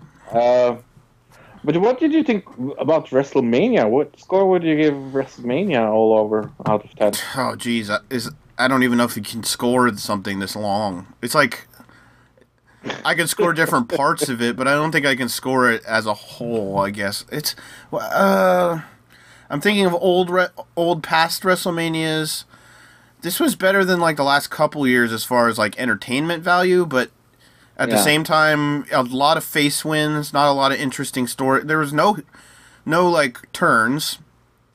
Nobody turned from face to heel or heel to face or anything like that. So there's nothing interesting like that happened. I'll give it a 6.5, maybe a 7. Yeah, I would give it a 7. Yeah, I was just going to say 7. Okay, let's go through the results. Jesus Christ, we have just 16 matches to talk about. Tony Nese defeated Buddy Murphy. You got a point there. Carmella won the last elimination, eliminating Sarah Logan. Oh, right, you got a point there. I'm so happy about that win. You have no clue. Kurt Hawkins and Zack Ryder defeated the Revival. We didn't bet on that. Right, yeah, okay. I was looking for it. Yeah, we didn't bet on that.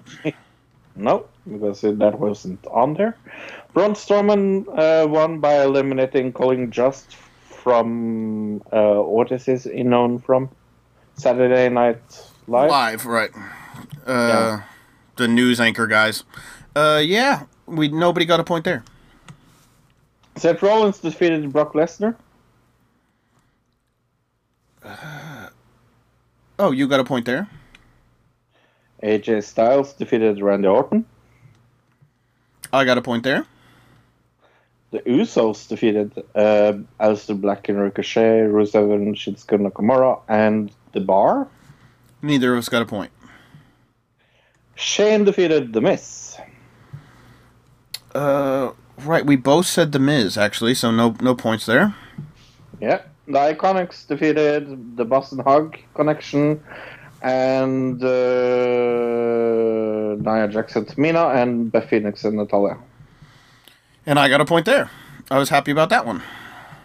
Very happy, yes. Kofi Kingston defeated Daniel Bryan. Right. I cannot... Oh, yeah, we both got a point there. Samoa Joe defeated Rey Mysterio. We both got a point there.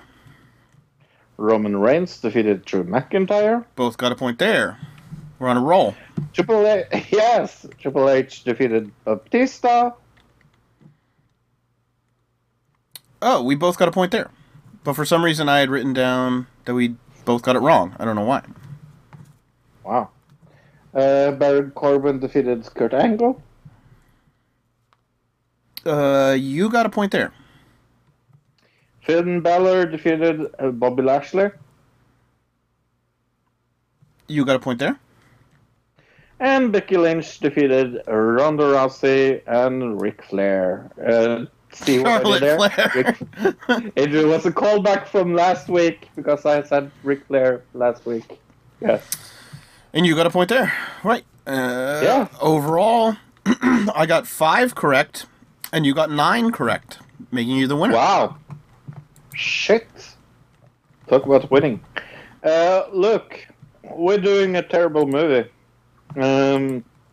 I saw 5 minutes of this movie, and I was like, okay.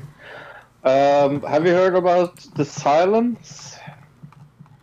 No. What? It's a Netflix movie. Is it a documentary, or what is this? No. The Silence is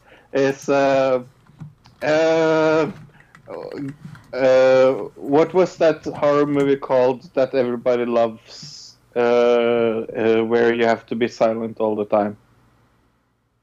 Bird Box? No. The Quiet Place. Sorry? The Quiet Place.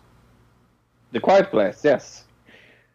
Yeah, so this is The Quiet Place ripoff. Just from Netflix. Yeah. Okay, and we're going to review it, I guess? Yes, we are going to review it, and we will talk about it, because I looked at it for 5 minutes, and I was like, okay, we need to do this. It has a 5.4 out of 10 on IMDb, if you want to do it. And on Rotten Tomatoes, it doesn't have a fucking score. Oh, okay. Maybe it's new? Is it new? Yeah. Okay, so maybe it just doesn't have a score yet. Yeah. But we're not going to do that for 3 weeks, I think, so maybe it'll have a score by then.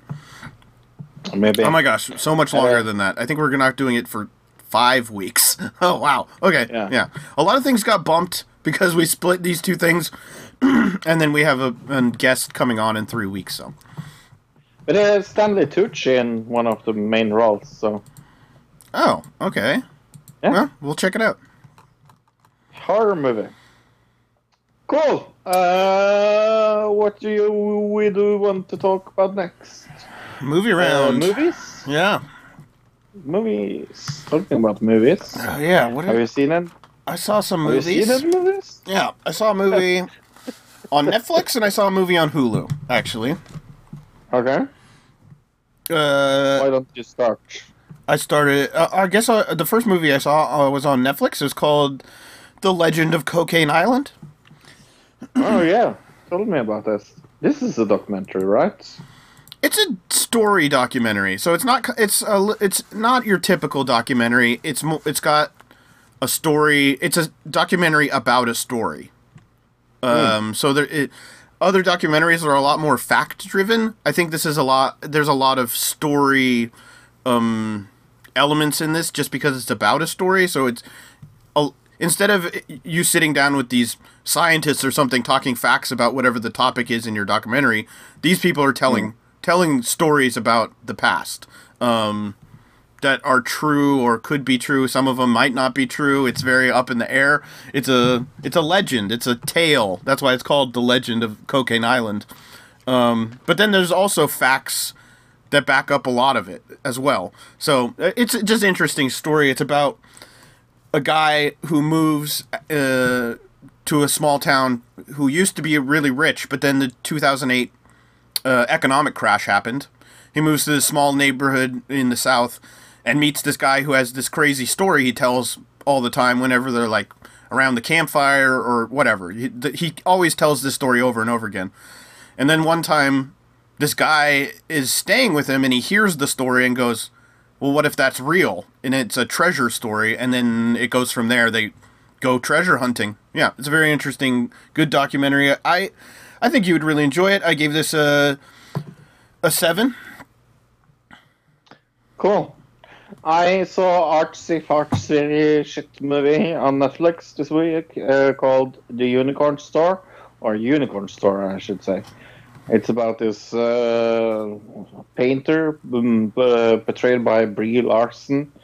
It has Samuel L. Jackson and Joe Cusack in it, and it's so artsy-fartsy, shitty movie about this painter that goes to a store to adopt a unicorn, and yeah. Sure. Okay.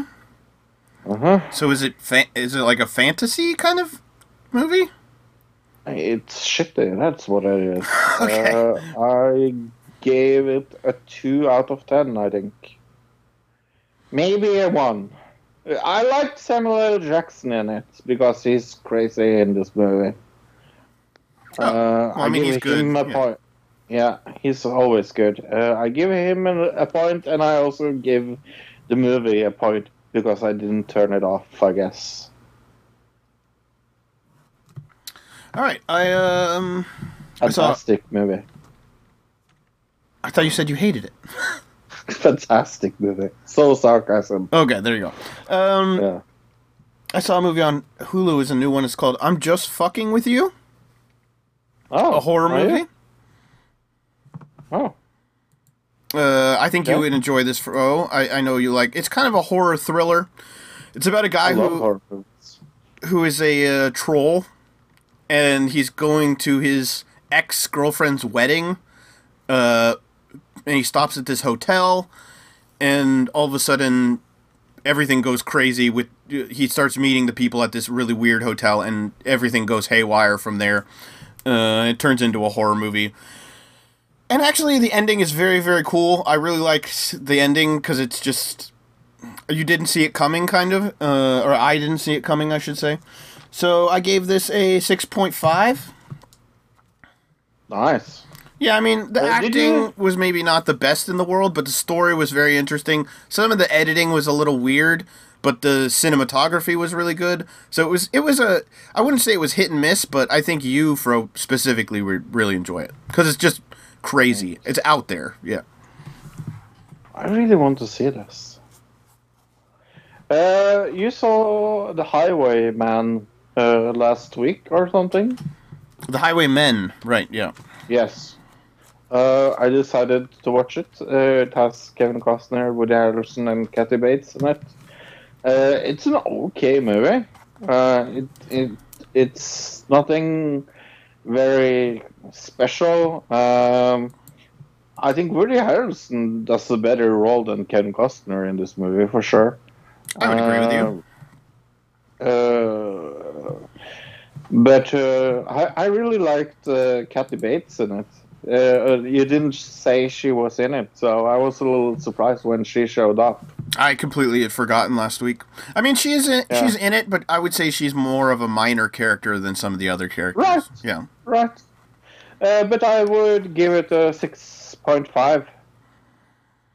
Okay, yeah. Highwayman. I'm sure other people would like it more than me. There were certain things that I just felt like were a little weird about it because it kind of felt like what did you give it? Let me go back and look. I wrote it down. I just felt like the whole idea of them murdering these people, they made a little bit of light of it, but at the same time, at the end, the whole scene with the crowd around the car, Fro, that was very, very interesting. I gave it a 3.5. Oh, yeah. Yeah, and I gave it 6.5, so that's double. Yes. I liked it double as much as you did. Not quite double, but yeah. Almost. Yeah. That's the two only movies I saw this week. Yep, those are the movies I saw as well. Because wrestling. Exactly. I've seen so much wrestling this week. Do you want to hear the audio trailer for Shazam? Baby bats. Oh, birds. I choose you as champion. Okay. My name, so my powers will become yours. Shazam. Are you for real? Say my name.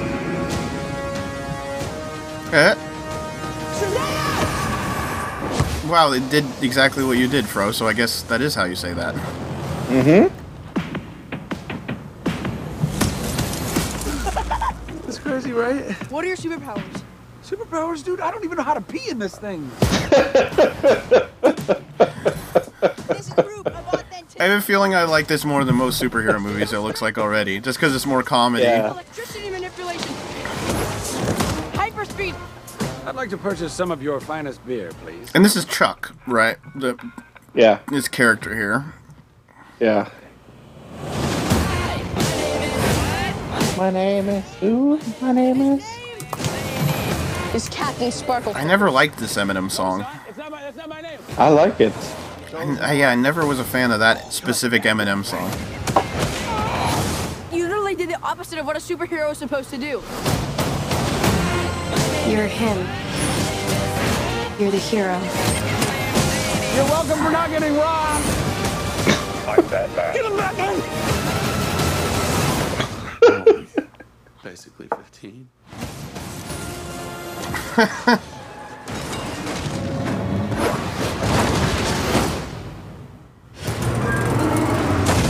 Okay. Yeah, you electrocuted a bus and almost killed these people. So it's kind of like Big. And they tall buildings in a single bound.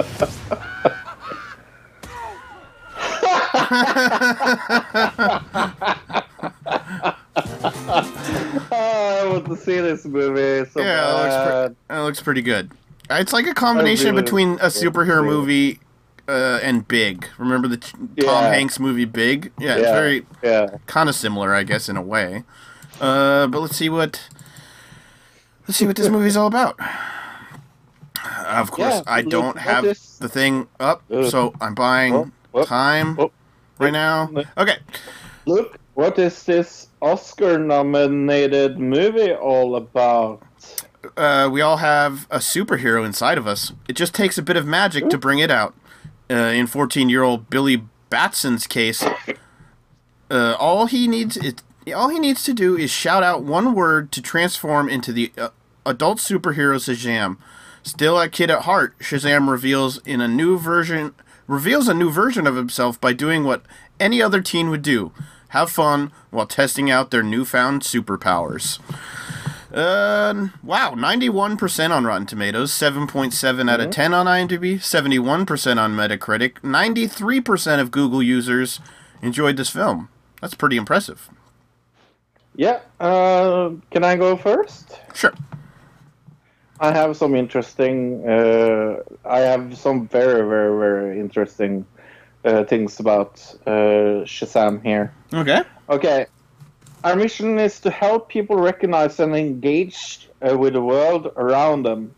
Shazam is a mobile app that recognizes music and TV around us. It's the best way to discover, explore, and share the music and TV you love. Shazam connects with more than 1 billion people. Oh. This is an app. What? That- I did the same thing. I uh, looked it up. I looked up Shazam on Google, and the first thing that comes up is an app. I know. Yeah. I know. That was the kind of the gimmick here. Yeah. I knew it was an app. Yes. Okay. You can go first. I went to the Facebook, of course. Robert Branch.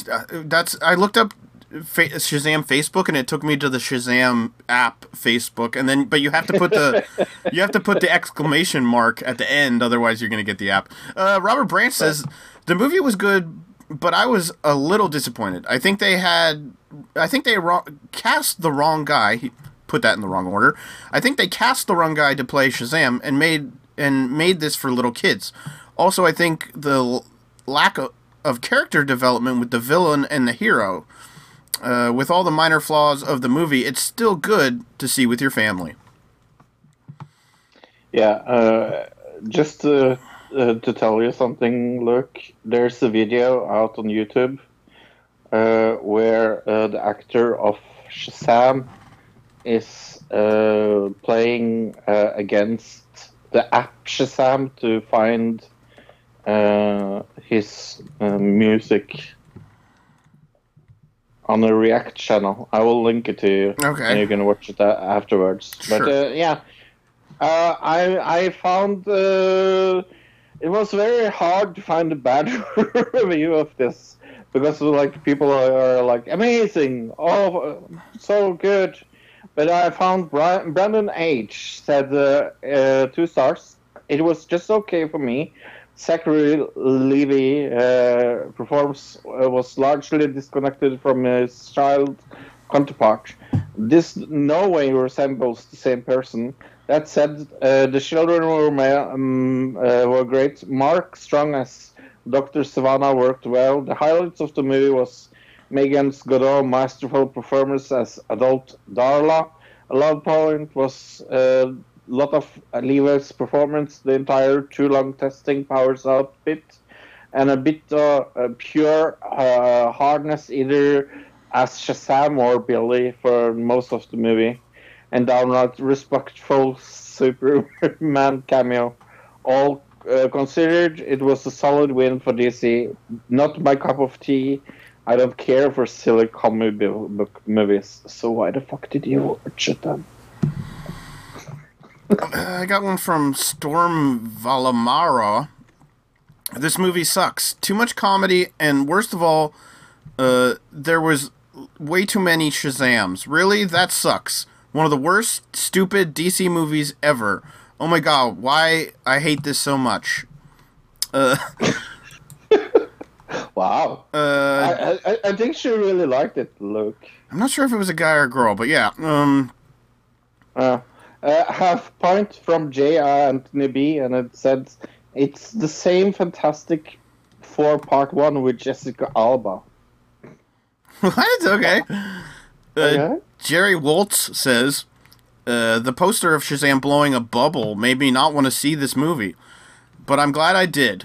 Why would the post? What is about a guy blowing a bubble makes you not want to see a movie? I don't understand that at all.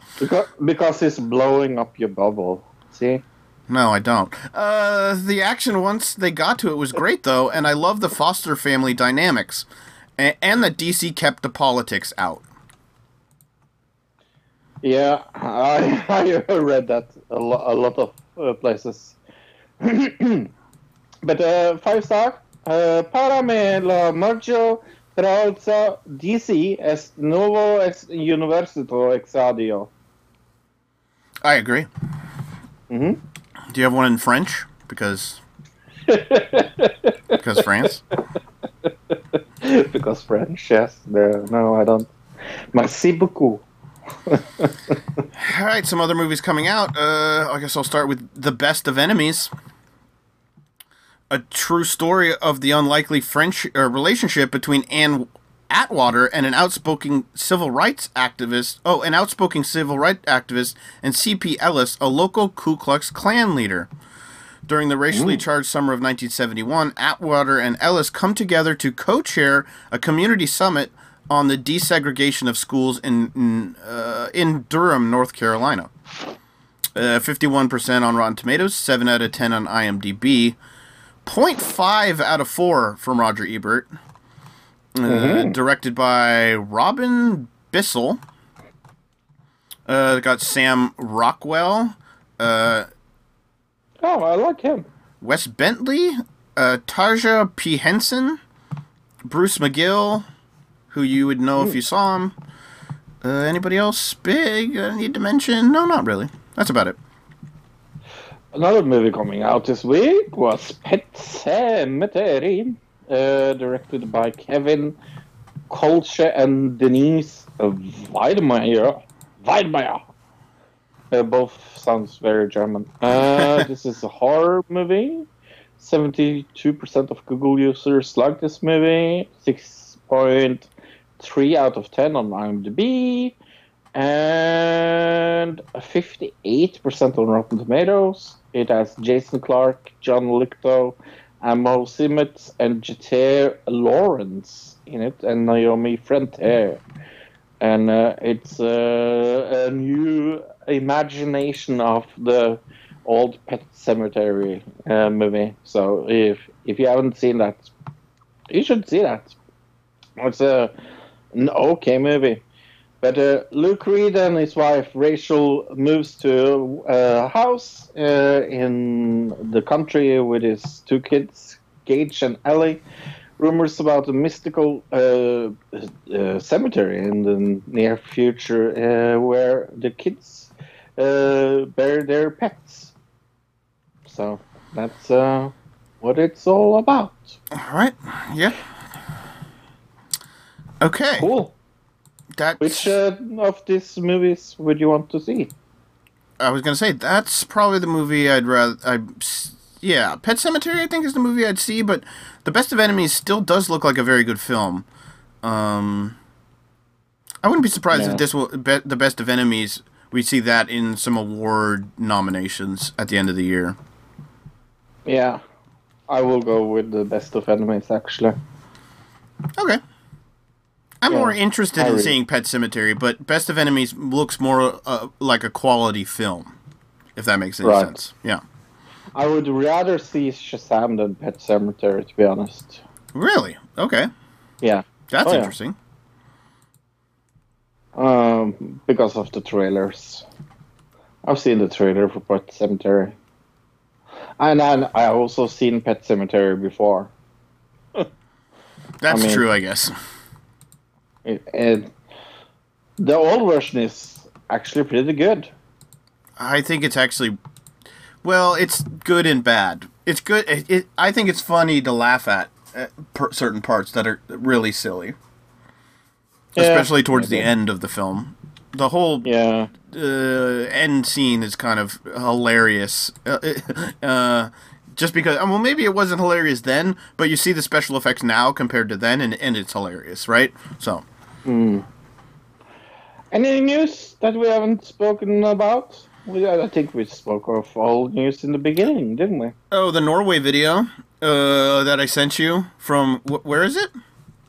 Oh, yeah. Where was it? Tromsø? I don't know how to say it. Tromsø. Right. Which we talked about in the past when we did HARP Conspiracy. There is like a HARP place there, but they sent up some rockets into the air to study the Aurora Borealis, right? And it made this incredibly crazy-looking light show that somebody filmed. So look up online.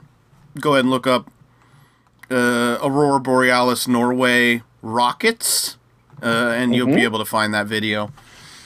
It looks very, very cool. And very cool looking. Oh, did you hear about WWE or the WrestleMania show?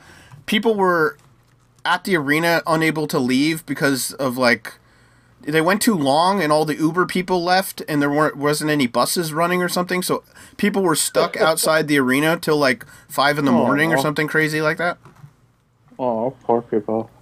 Did you see Raw or SmackDown recap? Only the Raw one. I haven't gotten to SmackDown yet. Okay, Undertaker coming back at Raw. Yep. And then we had the guy from NXT, the big bald guy. He's coming in. Yeah. Which, not surprised. I was expecting him to show up for this. The one thing that was strange to me is no Roman Reigns on Raw. But I think they didn't want him to get booed because they know it's the Raw after WrestleMania, and that's the crowd that might have booed him if anybody was going to. No, John Cena either. Yeah, I'm not super surprised by that, but Roman Reigns I'm a little more surprised by. But it didn't seem like the after WrestleMania Raw that in the past was, where it was super duper smarky. No. This crowd seemed a little more tame, I guess is a good word for it, than past after WrestleMania Raw crowds. And Dean Ambrose had his last match in WWE. That was kind of sad. Oh, I didn't know that. Yeah. I guess so. There was a little Shield reunion. There's a video that WWE posted. Oh, really? Where they take goodbye to Dean Ambrose. Well, if they did that, I don't think he's going to AEW. I'm thinking he's going to be in the backstage, doing backstage stuff, is my guess, but... Maybe. Next week, we will talk news of the week. We will not do WrestleMania results again, if that's okay by you. Oh, did I leave that there? Yeah, my bad. Do you mind if we not do that again? We can do it again if we really wanted to, though. True. We will do Eurovision with the 2 countries that I said, and I was so proud of myself. Ireland and Switzerland? Oh, you good memory. Yeah? It is Ireland and Switzerland. Okay. Yes. Then we will do another digital review of Little. Is this a little movie, or it's a film of some type? is it a big movie? This little movie? It's like, it would be funny if it was 7 hours long, right? Yes. And talking about movies, we will do movies that predicted the future. Yeah. Do the other half of this, and it's a lot of... I think there's more movies that predict the future than there are TV shows, to be honest. So I think it's going to even be a longer segment than the last one. But hopefully everybody liked the TV one. We're doing movies next week. And we will do news of the week. I am going to predict something, maybe, about the Russia collusion thing. Maybe. I think, yeah, unless it comes out like the day of, and we don't have time to like do any research on it, we'll cover that next week. Yeah, I hope we will have time. I bet you anything it comes out on Sunday. That's my guess. Do you think so? Is that when they usually? That's when they put out the other letter came out on Sunday, and I think that's true. I think the strategy is to keep it off the internet and so that CNN and MSNBC and Fox, they have the first crack at it because everybody's off on Sunday on the internet. All the news, different news channels on YouTube and this and that. So yeah, that's my thought, is that the whole idea is put it out on Sunday when we know CNN's going to be there, but everybody else is going to be busy. So probably. Well, from United States of America, his name is Luke. From Norway, my name is Fro. Goodbye, everybody. Goodbye, everybody. Goodbye, citizen.